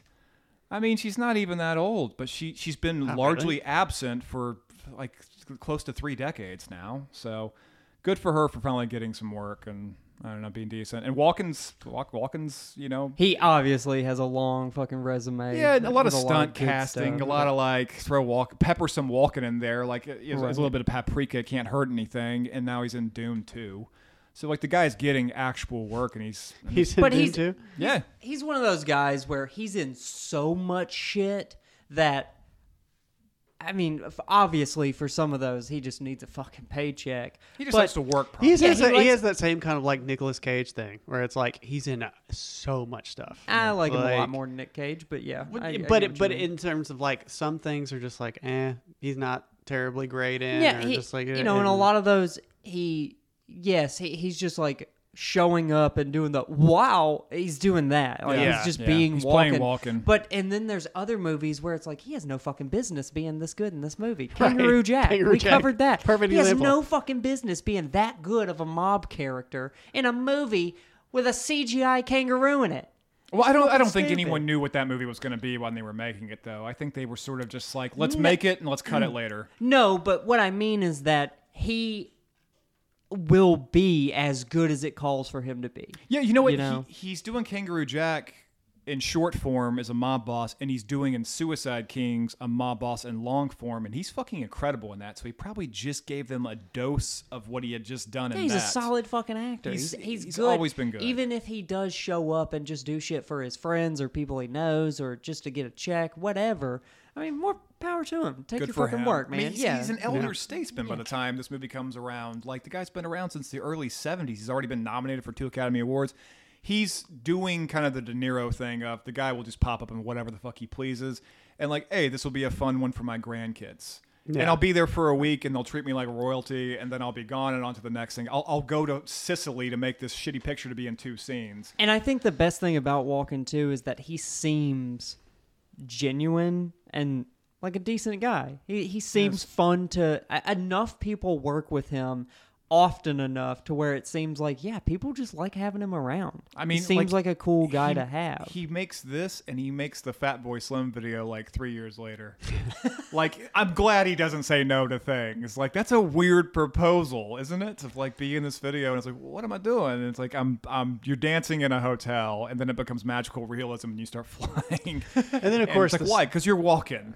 And then, of course, the star of the movie, Sissy Spacek. Yeah. I mean, she is so good. She's in this. She's probably the best. Yeah. I mean, I think she's great at everything that she's in, too. I mean, I can't even think of anything off the top of my head, but anything I've ever seen her in, she's always. She's one of those people actress. that whenever she does pop up, you're just like, oh, she was fucking good. Yeah, she's really Yeah, great. She was great. Yeah. She's a very solid actress. So and, hey, and to be fair, she is the OG School Massacre queen, so good for her. She's the one that kind of started that whole thing. So Really? From what? Carrie? Oh, yeah. Jesus okay. Christ. Yeah. I mean, fuck. I didn't put that together either. Wait, Al Pacino's in The Godfather? Where is he in that? Mentally, my head is over here like Kangaroo Jack, Joe Dirt, Walking, fucking Wedding Crashers. You know, that's where I'm totally at. different Our place idiot than listeners are everyone just nodding at everything you're saying, like, yeah, those are all good movies. Yeah, keep going, keep going. All right, okay, I'm listening now. Yeah, I just tuned in. It's just too good. I did see something else when I was looking up the budget and all that stuff. And so I was wrong. They aren't 89 and 94. That was a joke. When Spacek and Walken were in the bunker scenes and they were sort of younger looking. Yeah. Walken was 79 and Spacek was 84. And actually the baby is played by a 29-year-old Michael Shannon. Oh, okay. So, yeah. So I like that they didn't try to de-age anyone or anything like that. They went like practical with it. Yeah. It makes sense why those two kept working together later for Yeah. Kangaroo Jack. For sure. Yeah. Yeah. There's the connection right there. There it is. Yeah, Yeah. we're always finding it. All right. Well, you guys ready to move on into weird science? Sure. I guess. Whatever. Change it. Are we alone? Look! Jaguar by Atari is the only video game system with 64 bits of awesome power! This irresponsible action into the living rooms of our young people! Get bit by Jaguar. Normally, you'd have to wait till September for new episodes of a hit show. I guess we just do things a little weirder around here. Weird Science, premiering Saturday. God. Okay, so I guess just quick summary. Weird Science was a 1994 TV series based off of the John Hughes movie made in, 85? 85, yeah. Yeah. Which I'd never seen the movie either. Movie's Heard of it, good. but I'd never seen it. Yeah, It Anthony seems Michael like Hall. it's okay. and- I watched a couple of scenes and watched the trailer for it. But the show, it's the exact same premise. You got two guys that go on their computer and build a perfect woman who then it basically turns into like a I Dream of Jeannie in like the Yes. 90s. Yeah, where she's like- 1,000%. She's Yeah, like sure. a computer program that can grant wishes, but the wishes are like Monkey's paw. kind type of, yeah, shit. like Yes. they don't, yeah, they come with a consequence and they don't know when the wishes are going to Yeah, end. it's like a gin. Yeah. They find a way to interpret the wish. Yes, exactly. She interprets the wishes weird and it just gets them into hijinks. Yeah. And that's basically it. Yeah, what didn't you like about it? That's a good premise for a for a 1994 USA Yeah. Up All Night show And that it's comes more on like a after boys Duck show. Man. I think it's more like the comedy of it and the way it's shot, which just felt really just I mean, unpleasing. Mike and for I a were lot of singing it. the praises of Pete and Pete about how nostalgic it feels, and that is Okay, shot well, and sounds like dog But shit. but we talked about that, and that's kind of the point: is that it's supposed to be like an unreliable narrator. It's redeeming so, about like, it. Yeah. that to me that makes sense about it, and it's not even that the production quality is bad. It's more just like the comedy is bad and would not go well today. Like, I'll give you a perfect example. In the first episode, I don't want to be this podcast of like the 90s stuff doesn't work now because we're all woke. He like the guy, there's an older brother or whatever. Chet, like, yeah. he goes up to the Who's played by Bill Paxton They're in the movie. they're perfect. Yeah. They're perfect woman, Lisa, right? I think her name is. She turns them into women, and they go to high school, and it's supposed to be like, oh, they get the feminine perspective. They see what it's like to be oogled by the fucking boys all day. Right. And then the brother, who's the worst one, turns his Jeep around while they're like walking down the street, and he just starts catcalling them hard, like very aggressively, and then one of them snaps back at him and he says something to the effect of like, sounds like someone needs to take their Midol or something. Yeah, It's I mean, really that was the 90s. I think that wow. scene, though, is funny, not with what he says, but like how they're just casually walking down the street and you see the Jeep like hard cut left and I like mean, that's kind of run funny through the like way you 3 see that yards happen. and But, like over someone's bushes. I think that, and they're just sort of like not unaffected by the whole thing. That character in particular says a lot of nasty But shit. isn't that Yeah. like poking fun at that character because he cuts across 3 fucking yards kind and of, acts but, like a fool? It's almost more like it's funny. Like, isn't his sexual assault funny? Like, he does a lot of shitty things that are like, this dude should be in jail, not just like the comedy. We older just sang brother. the praises of Beavis and Butthead, which is only that stuff. Yeah. though. I know, but like they get shat on all the time, though. And they kind Like- of come out unscratched a lot of the time. It's I mean, these people around them that call But that's get caught in the but blast that's because radius. everyone else around them is stupid. Well, it's That's- also like a very like deliberate satire, though. of the right, American exactly. Idiot. Like, yeah, so like that to me makes more sense than. But doesn't like, that make the brother character just seem like an asshat? The brother and an is idiot? the brother yeah, does that's the suffer joke? folly. The brother This ends up. isn't a satire though. This is just like he's the comedy for their hijinks, but he's worse than a dickhead. He's like You don't think that they're the comedy? I think that character exists to be like the other end of the shit that they get into. He's really the comic relief almost because they're like driving the plot and stuff happens to this guy. And you could make the argument, it's like, oh, well, bad things happen to him. He gets vaporized in one of the episodes. And it's like, yeah, he gets, bad He's things happen to usually him. the butt of the joke in every episode because the whole point. But it still always returns to the status quo. And a typical typically it does. Like Fatal Lisa, though, he tricks her into. He wishes that she would fall in love with him. And then she's basically like stalking him in love the rest of the episode. Right. And then at the end of it, they both kind of realize, like, I don't want you to want to have sex with me, though, because I tricked you. I actually realized, like, right when I have the opportunity to do it, which is the whole reason we invented you, was because I want to do it because you want to, not because I told you to, or you're my captive in some way. Right. So it is teaching, like, good values. But yes, I'll put it to you this way. I think it has less to do with a weird science thing and more to do with a 90s sitcom thing. Because I watched a couple of episodes of Malcolm in the Middle right after watching this. Just to jack off. Like, I just needed to know if it was like a 90s thing or the show. And it definitely is a 90s thing. There is stuff that happens for the sake of comedy in a lot of these shows that today would just be like, this is criminal. Well, Malcolm in the Middle is centered around children. Yeah. On Fox in the 90s, and this show came on USA Up All Night. The very first episode, after Duckman. In the very first episode, Lois, the kid's mom in the show, is like doing laundry. Face? She's like doing laundry, and they're watching TV or something. And Malcolm's teacher comes to the door, and because she's busy juggling, doing stuff for all the kids, she answers the door completely topless. And the teacher's just like, "Oh my gosh!" And it's supposed to be funny, but and it's whoever also was like, there turned gay. Yeah. It's like this is like, all right. That's not dangerous, though. Like, it just shows that she's like, what is the danger? Yeah. That she's just a harebrained mother who's juggling spinning 19 different plates at once and accidentally walked to the door naked. This show was made for 13 to 19-year-old boys that had cable because they cast Vanessa Angel as the genie. The sexual, which I get, that's entirely what drives it. It's just that's like it. It's getting hard watching this shit on Saturday night after Duckman, Up All Night with Gilbert Gottfried and Rhonda hosting, and looking at undeniably, indisputably one of the hottest people to ever fucking walk the earth, Vanessa Angel. It does not work without her. She's the sex appeal, and she's sort of like the master of all, being the genie character on this show. Right. I don't know. I mean, not to disparage. I think Wyatt's kind of sexy. Yeah, not to disparage her input into the show at all, or why you would watch it. Yeah. But I actually thought the show was kind of like it was kind of funny, like in a it's sense. Funny, but it's something to like it's a sex comedy about 15-year-olds. Well, like, I think it has the so same American Pie. I think it has the same energy to me as what it means to be like a little brother.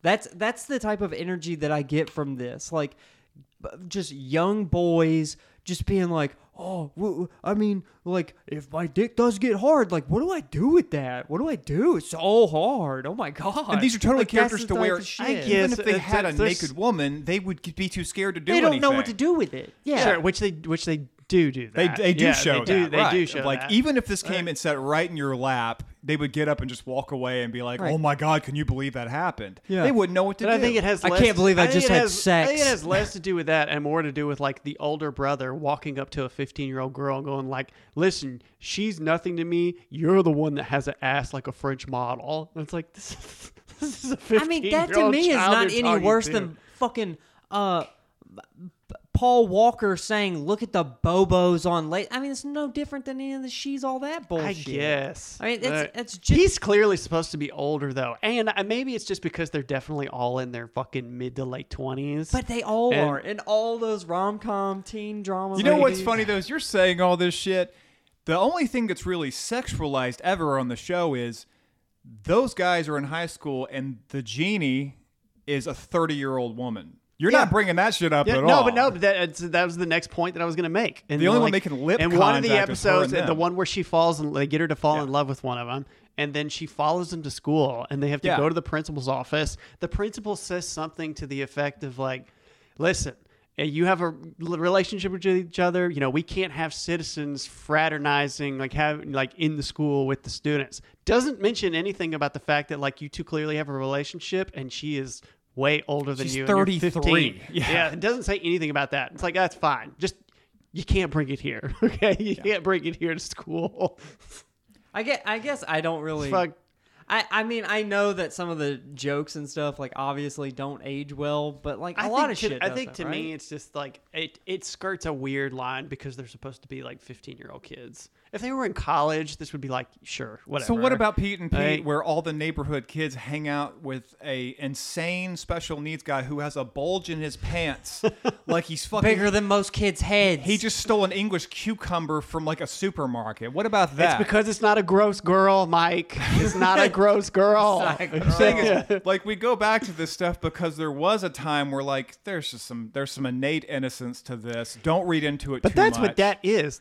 This show is the opposite of that. It is literally supposed to be like we are totally driven just by sex. Like this is we talk about. But when you're a honestly, 13-year-old boy, you are. That's what it's That made is your for. life. You're sitting there thinking, you're in math class, and you're like, fuck, my teacher's kind of hot, dude, but she wears that skirt with those leggings. You're like, Which is- I can fuck that up, dude. Just Which give is me a weird chance, that I he can does fuck that. up. Yeah.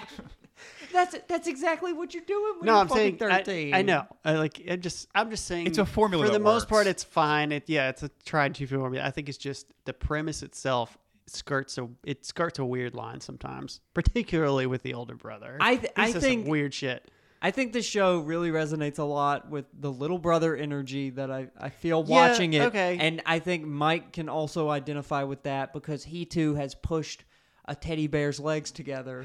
Allegedly. Allegedly. To feel if it do feel good. Yeah, if you want to hear more about me fucking my teddy bear when I was a child, go to Patreon.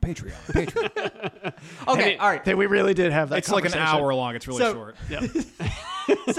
So I other than the fact that the entire show is basically sexually charged boyhood shit, I will say that for a TV show for the 90s, especially Early 90s. also one special mention to the Blast from the Past, the CGI in that with the plane crash and everything. Oh, that explosion looks incredible. Look- I think James Cameron came in for that day and shot that. It's Yeah. unbelievable. The So CG practical. The special effects in this show actually aren't terrible. They're No, they're pretty not. decent, especially given the time. And I think it's nice to see a it's not as fantastical and exaggerated. For a channel that ran Renegade, There's- Highlander, and The Shawshank Redemption on fucking repeat for the better part of a decade. Yeah. I was That was really their bread and impressed butter. by one part where he says, you can't.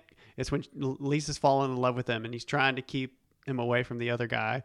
And he says, like, all right, you can't kiss him, but you can blow him a kiss. And so she blows him a kiss from across the room, and there's this CGI, like, lipstick prints. Yeah, that flies across the room, and they actually shoot it and have the camera like pan over and have this thing fly across the room. Which, like, yeah, that was actually like, wow, for a 1994 TV show. TV kind show, of I impressive. think is the like TV show. The fact Movie, whatever. Saturday night at like 9:30 at night. Right. Like, this is something that was like basically you watch right before Saturday Night Live came on. Yeah, we're seeing effects that are decent and look pretty good compared to shit like Event Horizon CGI shit that they pulled in that movie. Like, right, early on. Dude, like there's some decent stuff. It here. was grossly better than everything in Ed. That's kind of the whole thing. Is like if you don't have a budget, then what do you do? And it's like find the most attractive human being on the planet and put them on your fucking show because they're bankable because they're not a name. I mean, and they're not as far like as worth it being anything. a sexually charged comedy, I think for the 90s, a lot of what the show's trying to say, and that like they're these dumb 13-year-olds that only know how to think with their dicks,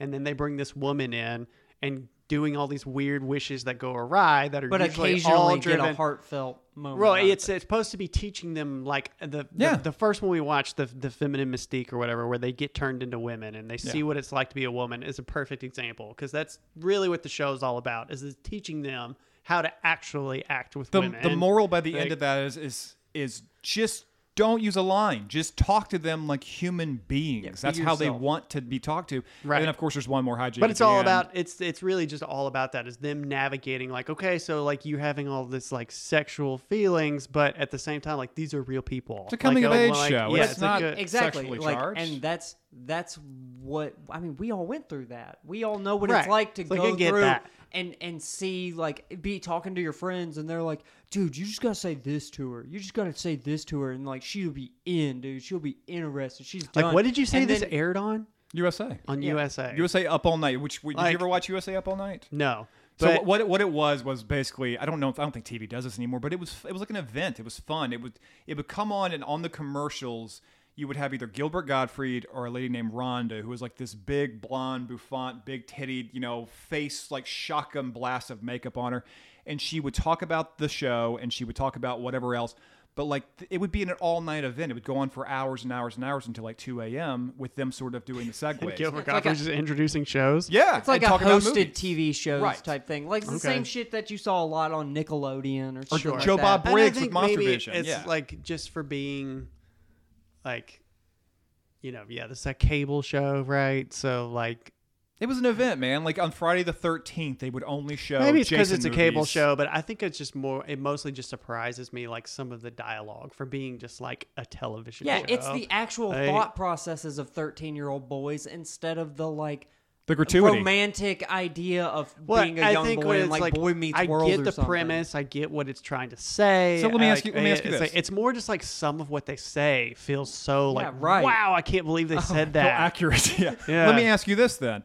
So on the other side of that, because this is fairly innocuous and safe. I mean, this is like, it's almost like it's written by 13-year-olds, but it's censored for 13-year-olds too. And that, like, you're not going to hear anything that crazy. There's no language in it. There's no nudity or anything. There's really no allusion to any sex. There's even at one point in the show a flat out discussion about how I will not show nudity to you. Right. Like within that's it. part of the clause I mean, that's of right. When making she's me. waiting in the bedroom for him, like all, up in the lingerie, Yeah. and then the brother comes in and yells for his mom to come in, and he's like, "Look, he got to hook her." First of all, I think and then Chet he walks is into her like, and he's like, Chet's "How like much are 18. you?" He's like 18 or 19. He's not like a 40-year-old man or anything. He's barely past their age. This is during a time where like Yeah, sure. statutory was sort of like a gray area of like it's not really statutory if it's 1 year difference or something. He's And in it's college. that's not even the worst part. It's just that some of what he says is just so like aggressively. Let me ask you this. American Pie comes out in 99, 5 years later, right? Sure. And 1 year after this show ends, working with this formula, American Pie, and a very R-rated How many movie, seasons does the show have? 4 shows, or 4 seasons. Wow. Okay. They finished filming them in 97, but then they aired 6 more in 98, way after it had wrapped up, just to sort of get one more half season out. But it was basically wrapped up in 97, production was. But anyways, 99 American Pie comes out, an R-rated movie. They shoot that shit for $8 million or whatever it was. It was like a no-budget movie. But you know there's going to be high schooler tits in it. It's a high school movie about sex. There's going to be tits in there somewhere. They literally advertise like Shannon Elizabeth is going to definitely be the one who's naked in it. They sort of hint at it in the trailer. So are you more okay with an R-rated movie, which teenagers shouldn't be able to get in there without their parents, making fucking $160 million or whatever that movie made? So clearly someone went to go see it because there are going to be high schooler, played by a 26-year-old woman's tits in it. None of these people are high schoolers in this show. They're all in their early 20s. And I think Vanessa Angel's like 28. So these are all adults. I mean, just based on child labor laws and getting production done, especially on a TV schedule. No, I see what you're saying, and you're totally right. I think what surprises me the most is just how aggressive some of the language is. Is it? For a TV show. I feel like that's exactly why I like it more than the more like daytime Nickelodeon sitcom boy shows.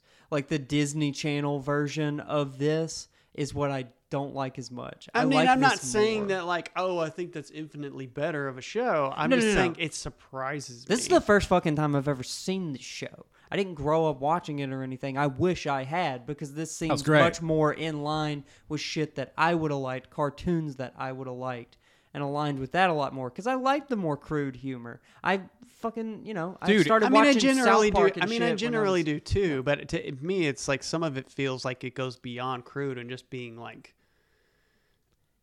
not violent, but like borderline like assault. I guess I don't just like. It doesn't seem any worse to me than Pepe like Le Pew? something. Yeah, Jesus. Yeah. Than something I would have seen in like South Park or Beavis and Butthead or Ren and Stimpy. Of course, those are all like satires though, and that puts a totally different lens on it. Right, and this is what it's actually like to be a 13-year-old boy. And imagine, like, God, why does it feel so good to rub my fucking dick through my jeans? I mean, yeah, it literally opens up with them showing them making a woman from a computer, because I guess hacking was like the big thing back then before the internet. Like, oh, what's hacking? Like, oh, it's like a or it's just like a mystical computers. Dark Like art. nobody understands how computer works. So you can like, create any platform or any story template. At that you point, want. it's sci-fi. It doesn't matter. Right. You're explaining it away. So they're showing it like, what would you do if you were a 13 or 14-year-old boy with make a a hot girlfriend? Make hot girl that you can wish things from. Like, you watch it for her. You don't watch I Dream of Jeannie for the husband. You don't give a fuck about him. You don't watch Bewitched because of that goofus, that dumb shit she's with, the astronaut guy. Who cares about that? I know. He is the folly of the show. So she is always in control. And even though you do see a lot of cleavage and stuff, she is 1,000% in control at all times. And she is the one delivering these monkey's paw type dealings. She's never in any danger of anything. You think Chet, the guy portrayed by Bill Paxton in 85, that guy is going to like somehow commit assault on her? No. Zero. No, everyone is living in her world. You watch the show for her. So I feel like if there's a lens on anything and it's showing it in a bad light, it is on, masculinity and men and all that. But typically the lead characters learn some kind of lesson. It's about like, you can be friends with a girl no matter how hot she is. In fact, you may benefit more from it. I think it just what got to me watching it was how, it's not that the characters are bad characters or that they don't learn a valuable lesson. It's or just that the boys have no business looking that good. Go ahead. I think it was more just that, like, because it is from, their perspective and it's, they're always at the center of it. All of the girls in the show literally just exist to be there, to like be the object. And then half the time, someone is going up to them saying something incredibly sexually aggressive, and then they just kind of like hee and like walk off. And you know like, what? I think I switch sides. I think he's right, because I mean, our show doesn't do anything like that. This is one of the least toxic shows. I mean, we have lots of female guests on. We kind of nailed Blast from the Past for the female lead in that movie being nothing other than an object and a conduit for him to learn from. Sure. Yeah, having no agency. Yeah. But and this show really does a lot of the same shit for the side characters. I would say the females are stronger than the guys. Well, I would say for the Jeannie aspect, yes, absolutely. She is in full control. But then it's also like you just said, she's also, you watch the show for her. She also really is just there to be the object for the audience too. Yeah, man. I mean, but that's because the audience is 13-year-old boys. And even if you're a girl, then you've got like, that's a bad bitch character. Like, she kind of runs the whole situation she here. scares them at points, like until they are manipulating her and to making them But love them in that and one stuff. episode, but she manipulates them for 4 seasons into like learning a hard I mean, lesson. yeah, it's a back and forth. I'm just saying it's less about her though and more about the other characters in the show. I'm just saying it's okay because they sexually harass each other.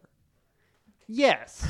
I mean, they're fine. No, don't. It's a computer program, whatever. I feel like we could right? run It's an like- entire podcast just trying to find toxic masculinity and everything from 30 years ago if we really wanted to. I mean, it'd be like... But I mean, yes, you're right. It's like you're going to find this in everything. It's a different time. everything. Yeah. It's like I'm not trying to just put this and say like, oh, this is no good because there's some language in it that's aggressive. I think all I'm saying is that some of it actually surprised me. Yeah. Like how aggressive it was. That's fair to say. Sure. And to that, I would say, despite all the sci-fi elements to it, this is my preferred type of content that I would have wanted to see when I was a young guy. Dude, I yes, would have wanted absolutely. to see something more Sure, crass, yeah. more When crude. you're 13, it's like Yeah. you say, you were like, oh my God, she's so gorgeous. Like, yes, I'm going to watch this show. Hitting like, that jump was it. going Yeah. from this and Duckman and whatever was going on in USA Up All Night to Snick. And parts Back of it and are forth, and back parts and of it forth. are really funny. And he said that energy, I think it captures that well. It's exactly what it felt like to be a 13-year-old boy. It's Sure. more so. It's more realistic, despite the whole fucking magical elements to the show, to me, than something like Saved by the Bell, because that wasn't my childhood experience. That wasn't it. My childhood experience was us sitting around and wishing, like, man, I really do wish that I was like 4 years older, because then, like, for sure I could get a girlfriend for sure, and she'd show me her tits. Like, that's the shit you were. I mean, yeah, when you're Right. that age, you're like, dude, one day I'm going to have a job where I make $25,000 a year and I finger a girl. Like, those are literally like your mountaintops in the when back you're that of my age. mom's car. Yeah, while she's anything. driving. Yeah, anything. That's what your goals are. Like, that is Mount Everest for you at that I'm going to age. have my own car to make out in. Yeah. We can go anywhere. And this show speaks to that a lot more. Yes. And this show was so perfectly poised as like, this comes on Saturday nights if you have cable, which in my case was at my dad's house only. So you may catch it, you may not. But it was just every now and then, 8:30, 9:30 at night, whatever the fuck it was, maybe even 10:30. I don't really remember. But it's going to be part of like kind of a block of programming. And it was for like, I'm staying up late, it's the weekend, and yeah, I get a hard on with the change of the fucking wind. Anything. And then there's a woman. I went back and saw this I morning. mean, this last might night. as well be like Skinamax for 12, 13-year-olds. Like, I mean, that's almost kind that's of like what kinda it's what it trying is. to be. Right. Like, right. yeah, I get it. Like, and it's like you say, just it's don't like girls. When you're 12, 13, it's like, yeah, that's going to be your go-to show. You're like, yes, I'm going to watch This is that. what Like, you watched if you had cable but didn't have HBO and Cinemax. Right. I mean, think about Vanessa Angel. We haven't really talked about her a lot. But the only other big thing she really does, even though she's always worked, is Kingpin with Woody Harrelson Right. and Bill Murray and all that, and Randy Quaid. And what is her role in that movie? She plays like a strong woman that's like breaking out of a bad toxic relationship, but she uses her sexuality and she weaponizes it to distract people as part of like a con artistry team during bowling tournaments.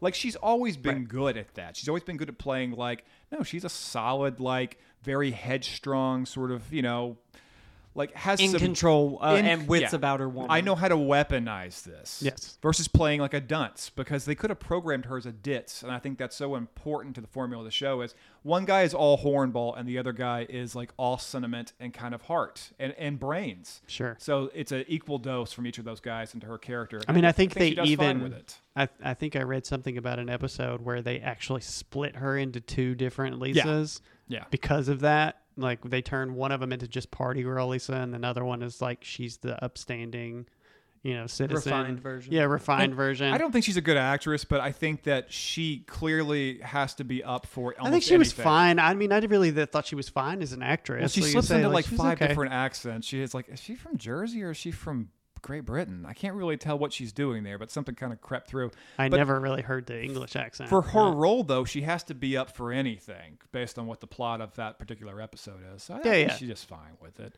Yeah. But She does. overall, I mean, it's a fun show, and it has more posterity than Silly I thought it premise, would. made for 13-year-old boys. Yeah, Like I just me. I think it's just being so far removed from the 90s now. Sometimes I hear shit in the show. I'm like, I can't believe they said that. Anyway, is that it? Yeah. I was just like, let's just end on him saying it one more time. All right. That's all I got. Change it. Dunkaroos is the cookie you drunk for as much frosting as you want. So how do you do your Dunkaroos? The super duper deep dunk. The long distance dainty dunk.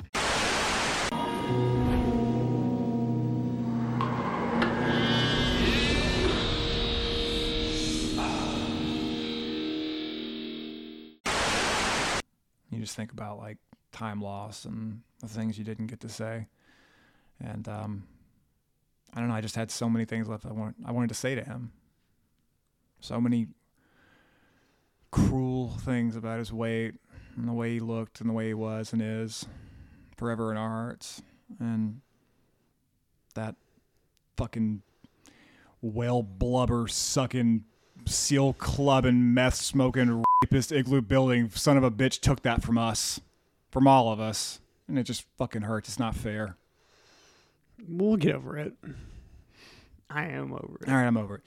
This is normally the segment where Garrett would dicks for fingers his way through a fucking shitty song from the 90s, but I don't guess we can really do that. So we could either barbershop quartet it or just have a moment of silence. I don't know. I don't really know how to fill the void here.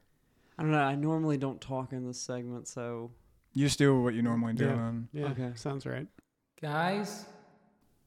Wait, what is that? What am I hearing? I don't know. Where it feels am like I? my dad just got more disappointed. It's dark and there's a lot of loud, unbearable noises.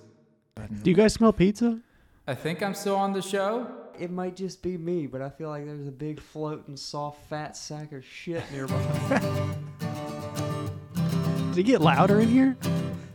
No, definitely not.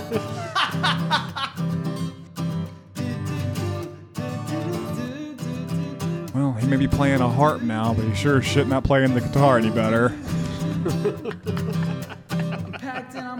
It's those big fingers, man. Every guitar has one string when you're him.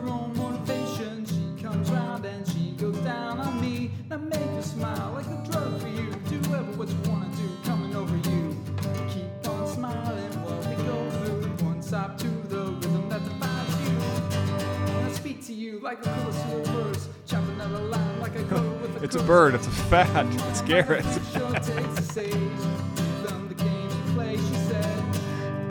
Larger than a single building.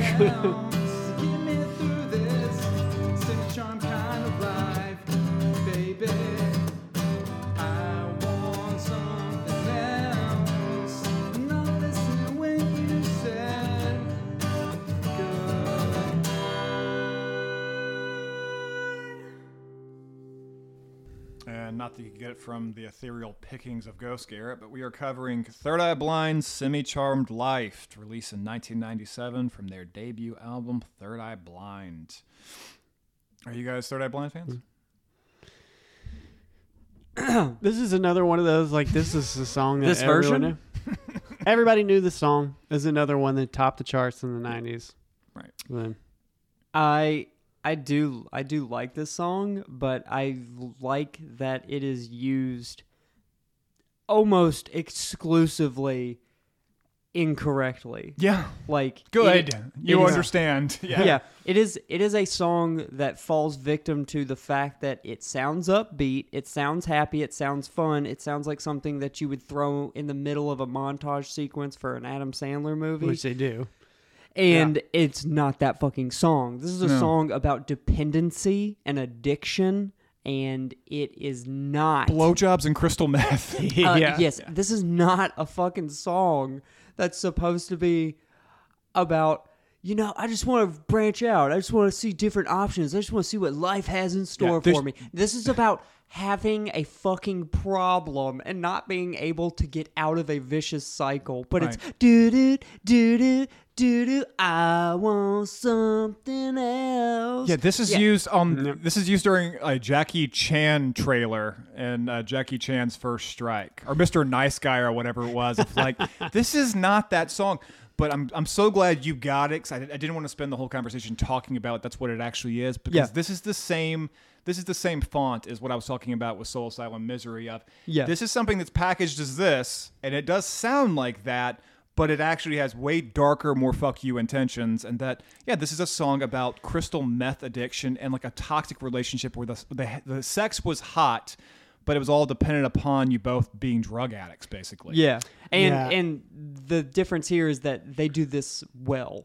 Yeah. And what I disliked Soul Asylum for feeling like it's very on the nose just saying it explicitly, this couches it in hiding a dark element well, and I think you could objectively say that they succeed in doing that because of how often this fucking song is used and played everywhere in moments where that's not what this is about. That doesn't make sense for this moment. I'm sure they don't give a fuck. You're licensing their song and paying them a lot of money for it. No. That's great. Use it in whatever fucking Honda commercial you want. Right. But are you not listening to the lyrics? Yeah, are you not listening to, this is not... Yeah, that was me, because I have heard this song everywhere forever, but I've never thought about it. I never paid attention to it. I just knew it as it's the do-do-do, do-do-do-do. Speaking of which, do you know what the do-do-do thing is? No. Like what that's sort of secretly coding? It's, what other song begins with do-do-do-do-do? Lou Reed's Take a Walk on the Wild Side, right? I did see something about that, yeah. Right, which Lou Reed sings a song called Heroin, right? Lou Reed was like an infamous drug addict in the 60s and 70s. I think even through part of the 80s. I mean, they in an interview said something about this basically being like a follow-up to that song. Right? Yeah, that's what this is supposed to be. About like the craziness around you and sort of like this sounds so upbeat and nice and sort of like melodic when really... Because it's supposed to capture like the feeling of being high. Right. But it's, horrible. Right.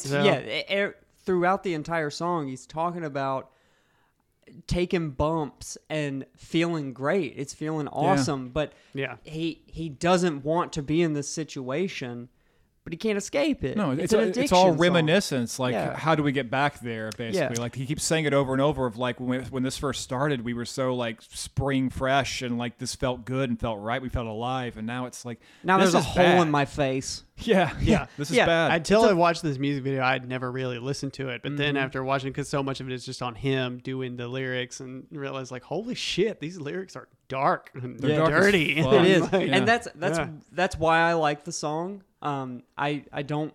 This isn't one of those things where like it's a nostalgic thing for me because when this song came out, I was way too young to interpret it in any sort of way. It's now I see it and recognize it, and I think it's ironic, in the way that it is used and how everyone latches on to. You can really make a fucking song about anything as long as the beat seems happy. They're just gonna throw it with whatever fucking happy color filter that they've got for this movie segment. It doesn't matter. Do you think it also works because the lead singer, Stephen Jenkins, which it's not Stephen Jenkins, it's the most punchable name of all time, Stephen Jenkins, a guy born in California. He is so deeply, it sounds like he has too many teeth in his mouth, and he also has a thick California accent. So when he's singing quickly, it's hard to kind of make out what he's saying and also the tempo of it. I think it sort of codes a thing because I've heard this shit played like at Kroger before. Yeah. And it's like... My wife knows all the lyrics. She was singing it earlier. I was like, I can't believe you know all this. While people are doing meth in the break room. Right. Yeah. But it's one of those things where like if you listen... We watched the one I linked you guys to is the radio edit version, which the only thing they censor out is when he says crystal meth. It sort of warps the sound. And it's like, I don't think him saying crystal meth is the bad part of this. He's talking about... But I guess it's one of those things like, well, like that's very deliberate. You can't explicitly state right. it. Yeah. But there's no hiding it. It's just like, in TV and everything, like everything that's disguised under subtext. It's like, the song is a perfect example of like you're saying, as long as it has a certain tone, no one gives a shit. You can literally as long as it's anything. A guy taking off his blazer and putting on a Hawaiian shirt, it doesn't fucking matter because that's what the song represents in that moment. It doesn't matter. You could go your entire life and just knowing that, oh yes, a do song. Right. That's it. At worst, you may go like, wait, what is that? What did he just say? What does that mean? Yeah. I mean, the first lines are, I'm packed and I'm holding. Yeah. And it's about a chick. I'm holding. It means I have drugs, and this chick comes around because I have drugs, and she sucks my dick. And we get high afterwards, and it's like, well, that's not really girlfriend material. That sounds kind of like it's it's a toxic relationship for two people that have a huge amount of dependency sounds issues. very situational. Yeah, it's not true love or anything. Yeah, this is a very kind of sad, despondent song in a lot of ways. It is, and it's very funny that it is used in places like the Winnie the Pooh movie. Yeah. Because, and if you try to find this, by the way, if you try to find like this song playing, my girlfriend actually is the one who pointed this out to me, that it plays in this fucking song. It's a song about a fucking cartoon bear who routinely gets his hands stuck in a fucking honey jar or some shit.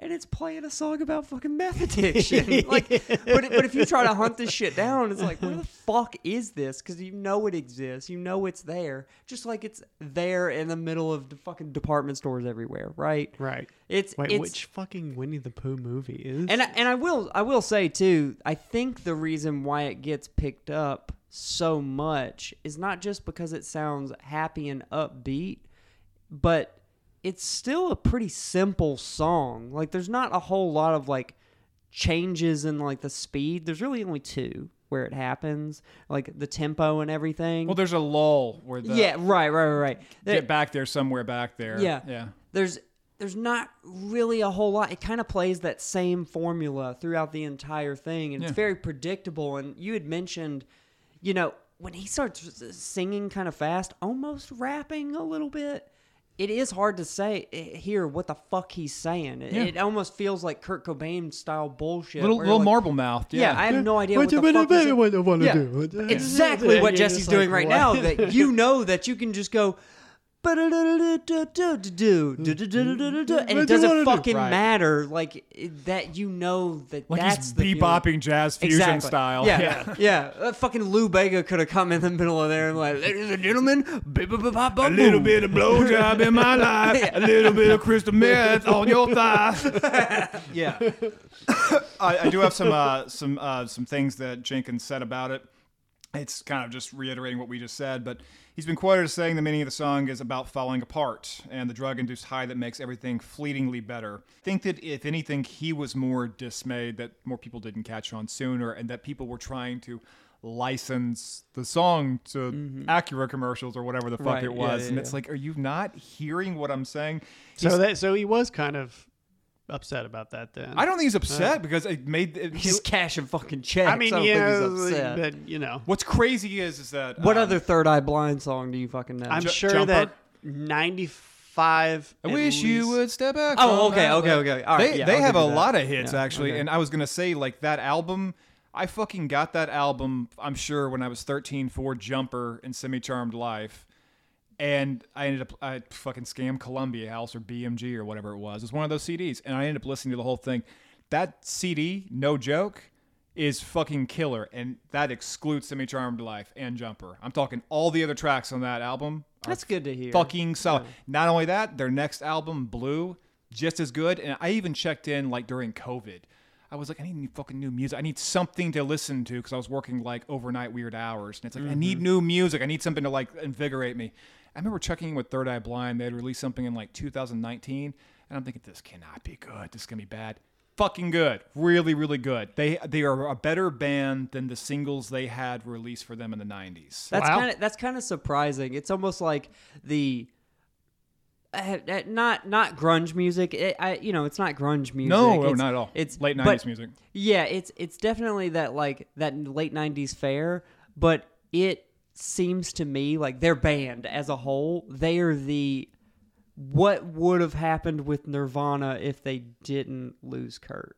Like if everyone had stuck around and kept making music, you could still pump out decent stuff. Well, I think the main thing in what you're saying is that these guys, they are musicians first. The songs are actually really well orchestrated. All of them. Like if you listen to any of their songs, it's like, no, the music it's very well done. It's not like it was an afterthought. It's not like it feels too studio industrialized or anything like that. It doesn't feel like too produced. It feels like, no, it's people playing instruments. Also, by the way, I don't mean that they are as popular as Nirvana or in any sort of way, like similar genre or of music or deliverable. I mean that this song in particular, identifying an association with drugs. Oh, I got you. Heavily, right? And still managing to make it out and come back. Yeah. And keep churning out music and not fall victim to some pitfalls for being a successful musician. I don't know how much of this is true or like autobiographical of Stephen James, but I was also going to say this also works with the craftsmanship of the band, and that these guys are in their early 30s. This is not a band in their 20s. I think when this album comes not out, kids. No, he's like 33 here. I mean, this is where they started and got big, and then he's still making music. They're still putting out. He's almost 60 years old now. I saw them live, and I am not a live music guy, but they came to where we live one time, and I thought, yeah, fuck it, why not? It was a killer show, and they knew what the hits were because they played the whole album. They played this first album big time. Like, they're not a band that's afraid to look back and go, this is what people want to hear. And not only that, but that album, I've come across people over the decades where I kind of thought, like, I don't think anyone likes this album. And it's like, if you know, because I've met people whose like girlfriends go, oh my God, yeah, like I love this album. Not this song or this song or this song. You either know the singles or you know the album. And I'm telling you, they're fucking killer versus Nirvana, where like, no, the singles released are the good ones. Like, those are the best ones. Right. There's tons of other good music. Or Smashing Pumpkins, where like, there's a lot of music, but the singles are really kind of where it's at. Yeah. This is a band that works better if you listen to the album. Like, on your way home today, you should even just put it on and just give it a shot, because it's kind of shockingly good. Okay, I mean, that's all fine and good and everything, but, I think we should address the elephant in the room, which is the lyrics that sexually objectify women. Oh, Jesus. Aware Jesse is here. Damn it. Jesus. Me and Dalton are the sleepy boys over here, and Jesse's woke as fuck, man. Fucking kidding. I will say that we talked about the album. Then we were talking about Jumper, the intentionality behind Jumper. Oh, yeah, in that people were being so, investigatory about Jumper, and yet this is the song that gets played a shitload, and they don't even take a fucking second to realize the fact that this is not an upbeat fun song. Exactly. I mean, yes, it is upbeat, but it's a song about fucking crippling addiction and how you cannot escape it. This song is like the song that comes on at a bar or a party or a barcade or whatever, and every like 35 to 40-year-old girl that grew up in the 90s is like, oh my God, bitch, this is my song. This is like Mustang Sally for boomer women. It's like, oh my God. Three women with martinis in their hand going, da-da-da, da-da-da, oh God. da-da-da. And you just look at whoever you're with and like, I think we can just go ahead and go now. Like, they haven't even brought out the entrees. You're like, it's fine. It's good. We can just go. You leave $20 on the table and leave so you don't have to fucking hear the rest of it. Yeah, he said the song's dark lyrics were meant to be in contrast to the bright, shiny musicality. He added an interview with Reverb. When I wrote Semi-Charmed Life, the guitar riff was intended to have this shiny thing because that was the feeling of speed. He said, it's sort of a bright, shiny drug, and we were all sort of into hip-hop, and so it has a hip-hop flow all over it. Yeah, so what you were saying is 1,000% right. Right, where he kind of raps almost. Yeah. Where it's yeah. Mm-hmm. Yeah, so yeah, I think you were right on the money with that. But yeah, I think it's a great little song. I do too. I never would have realized it was so deep and thought out, and even musically, like thinking about.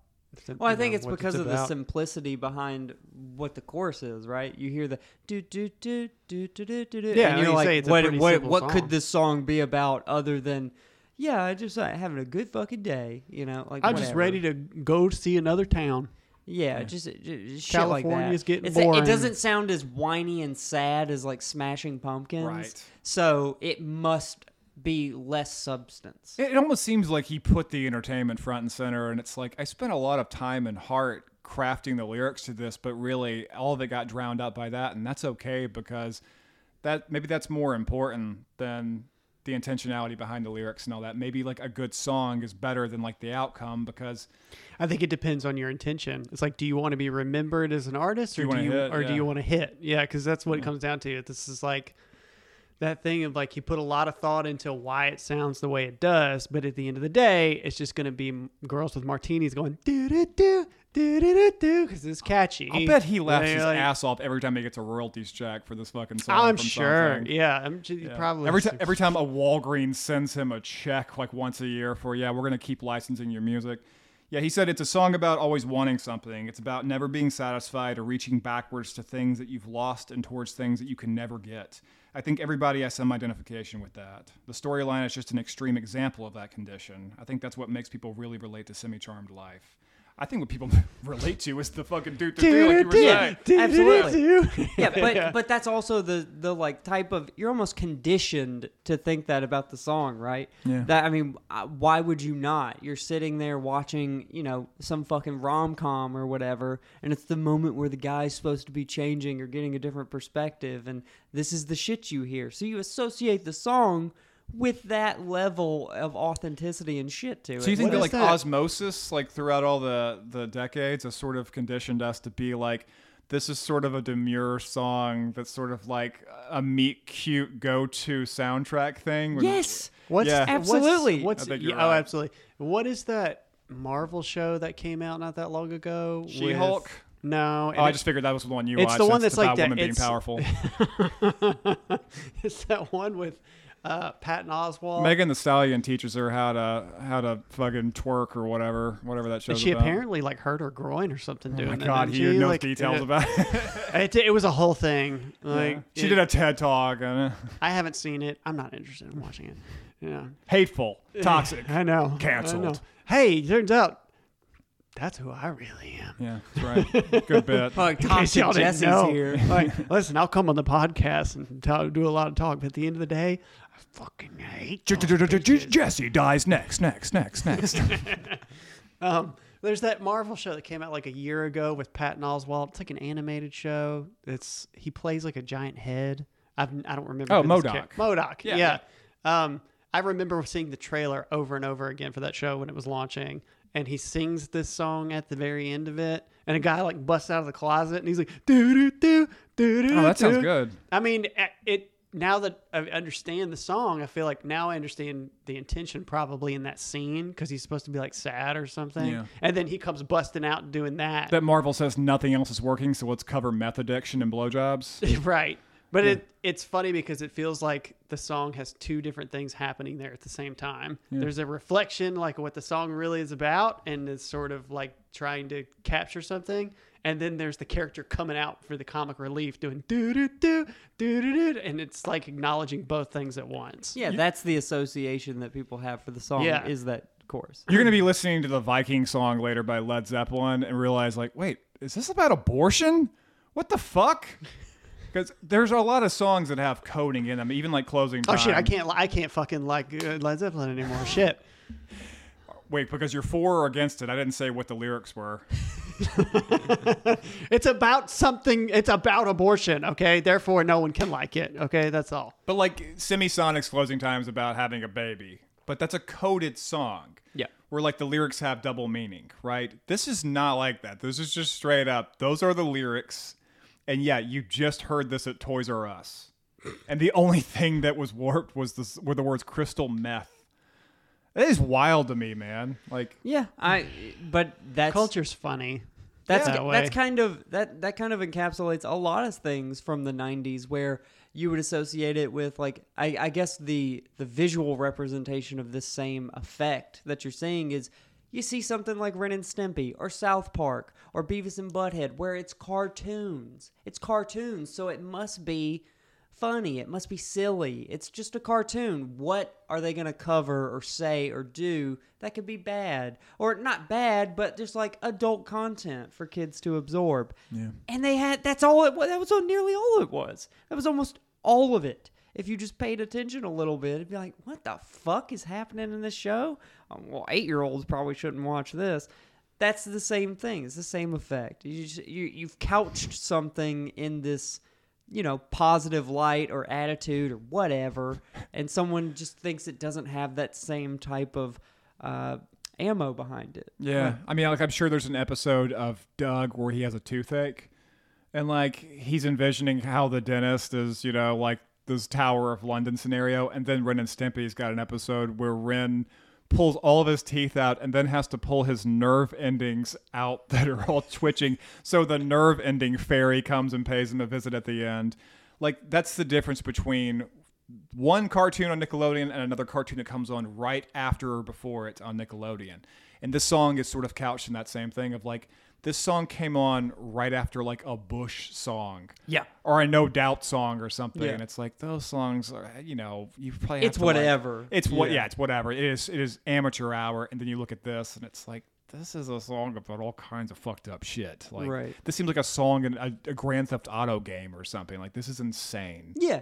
Yeah. It seems crafted.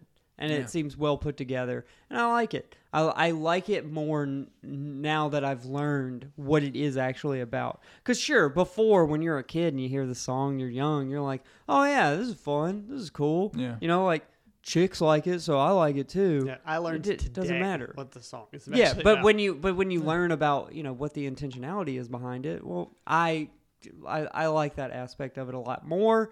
And I like the fact that this dude is capitalizing off the fact that, whatever fucking law firm adjacent asshat just wants to license this song out so that he can promote fucking plushies for his new toy line or whatever. The Winnie the Pooh Gives a movie. shit. Yeah, the Winnie the Pooh movie. You asked earlier, what Winnie the Pooh movie was that? It's Requiem for a Piglet. I was working on it in my head, like, there's got to be something there. Like, it's the one where Eeyore finally commits suicide. It's the one where Eeyore dies and then Piglet sucks poo off with the honey jar. Anyway. Oh, wow. Fuck. Anything else? No, I guess like we talked a little bit earlier, off mic about like this show, we try to figure out if these things still hold up whatsoever. And honestly, if this song didn't for you because it's played out and it's sort of like too kitschy and upbeat, but you've learned what the actual like intent and purpose of the thing was, and it's sort of like there's a little more nuance there than I gave it credit for. This is one of those that I would hear it. It wouldn't be on a playlist, but I'd hear it. I wouldn't change it. I'd be like, yeah, the song. I know the song. Yeah, but let's see what's next. Yeah, well, yeah. But then now I would hear it and actually listen to it, and it would be thoughtful. I'd be like, this is actually like a pretty... Maybe the show works and the format does in that sense of like, we would have never... If we hadn't looked into it, we would have never bothered... Even wanting to cover it, be like, fuck, we got to cover that. If it was just like, we get Garrett to play the song and that's the end of it. We don't talk about it. We don't talk about like the research we did or like, we didn't really like kind of squint at the lyrics and go, what? Then the show does work in that sense because this held up better than Weird Science, I guess, in some ways, because you just learned this morning. And if anyone's listening and they learned like, oh, that's not a shitty song, then good. Yeah, good. I would say it's definitely better now having that's more posterity. Something about it. Yeah. And Weird Science is one of those just like it's just like every other problematic 90s TV show. Yeah. Not really problematic at all. No, not at all. Yeah. So, all right, it was a good song. Yep, change it. Do you know? Yeah. That what most people don't know about AIDS is still a video. Time out. The truth about HIV, AIDS, and you is filled with facts and fun. And we're back. All right, so some new information has just come in. Saddest today is we managed to get Garrett's last will and testament though from his family. Okay. And we'd like is to it share a grocery list or? Okay. Close. Sorry. It's just a menu. We're going to go ahead and read that for all of you guys now. So, I, Garrett Leslie, hereby proclaim that the following items be distributed to the subsequent parties upon the inevitable failure of my fat shit heart or harpooning. Number 1, my guitar should be thrown into a fireplace so it can actually be of some use to somebody. Jesse. I'm sorry. I can't. Jesse, keep it This together, is very sad. It's all right, man. My telescope should be given to any of the other half-witted dumb shits on the podcast so they can use it to see their pricks. That's really thoughtful, actually. Yeah. My German grandfather's documents should be given to a shredder and then placed directly into the incinerator like we used to do when I was a little girl. He was an internationalist, a patriot, and misunderstood. I'm not really sure what he means by that one. My precious, precious painted dolls are to be lovingly given to my one true love, the Beeg waitress, Desiree, from the Ribcage Barbecue Restaurant in Skunk Fuck, Mississippi, that always had been big and cannot brief. It's okay, Dalton. We'll get through this. This is the last time we're ever going to talk about Garrett. Be okay. Jesse. Last but not least. As you were. Last but not least, my globe should be given to you dense, flat earther, fucking idiot. Fuck you. Hereby witnessed by Willie B. Hardigan. There's also signatures here for Garrett, Willie, and Big Bitch from Ribcage. Damn, I can't believe he found her. He didn't. There's no signature. Look, this showed up better the other day. I just put a bunch of grease for my lunch for her signature.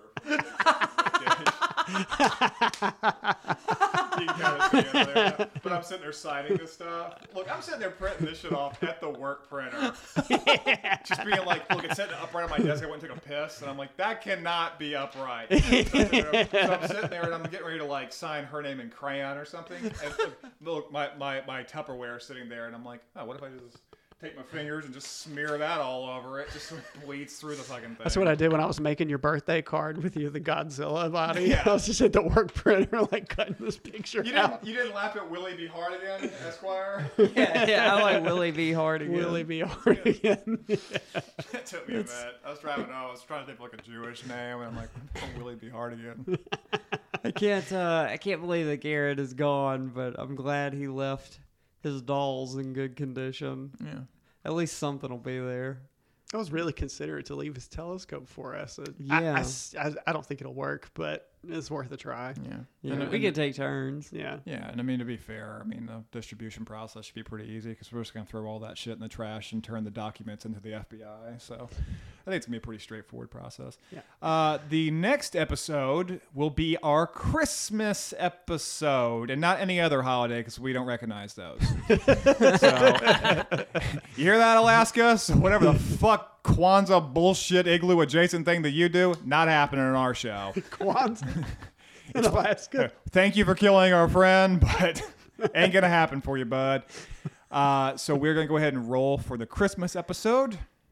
Christmas, yay! Oh, jingle bell, jingle bell, jingle bell, jingle my dick. Our movie is going to be so original. Home Alone, the first one. Hey, I mean, this. Did you play that? Yeah. No, I had 15 or 18 movies picked up. I had Die Harder too. That's a 90's movie. It's 1990. And that's a fucking Christmas movie. It's at Christmas. But we got Home Alone. That's what we got. All right. So yeah, sweet. Okay, so you had a pool of Christmas movies specifically then? No, I just picked from the 900 on the list and hoped it would be a Christmas movie. Yeah, I had Christmas movies. Oh, you didn't tell me we were doing that. Yeah, we're doing just Christmas stuff. Yeah. And then our TV show is going to be, all right, prepare to not get hard, boys. Boy Meets World, a very Topanga Christmas episode. Oh, shit. Jesse's going to be thrilled. Someone talks to a woman nicely. Oh, my God. I'm already hard. That's a lie. And our music video is Snoop Dogg, Santa Claus Goes Straight to the Ghetto. That's a song? That's a song. What? Yeah, like Look, what? It was either this or like Mariah Carey fucking orgasms her way through a Christmas classic, like a Bing Crosby cover. Please, for the love of God, can we just not put Mariah Carey on the list? Is that It was on there with Michael Bolton, like snowed in or whatever the fuck, like where they're peering out like a window and going, "Yep, still too snowy out there. Let's make a Christmas album." Every one of those fucking things was like that. Backstreet Boys, NSYNC. Hanson had one. I can tolerate that, but the Mariah Carey is so overplayed that I'm just like, oh God. But we're not doing her. We're doing Snoop Dogg. Okay, that's someone fine. who's actually black. Anyone got anything else? Finally, we're back to it being a mean podcast. Jesse. I just want to say before we go, I'm just so glad that we're doing this now with the dream team, the crew, the guys that, man, I've been waiting for a moment like this. It feels good that like now that we've brought snacks, we'll finally get to taste them. Yeah. somebody brings drinks, they won't all be slurped down, and we can actually go to KFC without someone scarfing down all the skin before we even get to it. It's just, it feels good, feels nice. It's kind of nice just having to use 3 chairs instead of 5 too. That's kind of nice. Yeah. Yeah. And you know what? I actually feel like for once when we sign off, we're not going to just go eat at a Waffle House. Yeah, for sure. And that's nice. You guys actually get to eat? Well, I mean, if you go back in the kitchen, What was yeah. Yeah. If you intercept the waitress going to the bathroom, yeah, you can eat a piece of bacon before he fucking rolls through the door. We can cut some of that out. We have enough fat jokes in there. Does anyone have any final words? Do you think he has to call ahead and ask how many cartons of eggs they have before we get there? I said, however many you can lay, sir. God damn it. We walk through the door and they say, wow, I didn't know there was going to be a shitty music talent today. All right. Well, anyway, we're all out of... No, do you want to do Patreon? Yeah, I was about to do it. Okay, I'm sorry. I was about to do it. Yeah, so clearly the jokes aren't going to get any better, and we're all out, just like we're... Oh, I can't even get through where's that. Where's he going with this? Yeah, where could I go? Yeah, just infinite pathways open up before him on the joke opportunity. Yeah. All right, if you enjoyed the podcast and you want to listen to more content, head on over to patreon.com/90s Roulette Podcast. There's some extra stuff there where we're even meaner. Jesse? Great. Rate, review, subscribe, and thanks for listening, everybody. And the whole bit about Garrett being dead, that's not true at all. That's just a myth. We just made all that up for the show. Oh, shit. But Garrett is a big fucking fat shit, and all that is true, and that's not a bit we do just for the show. So, bye! See ya.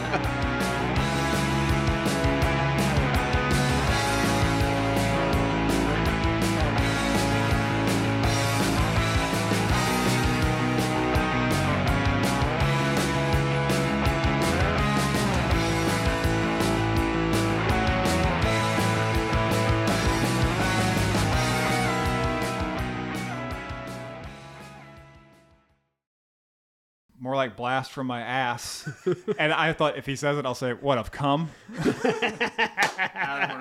was like, I can't believe he didn't do it.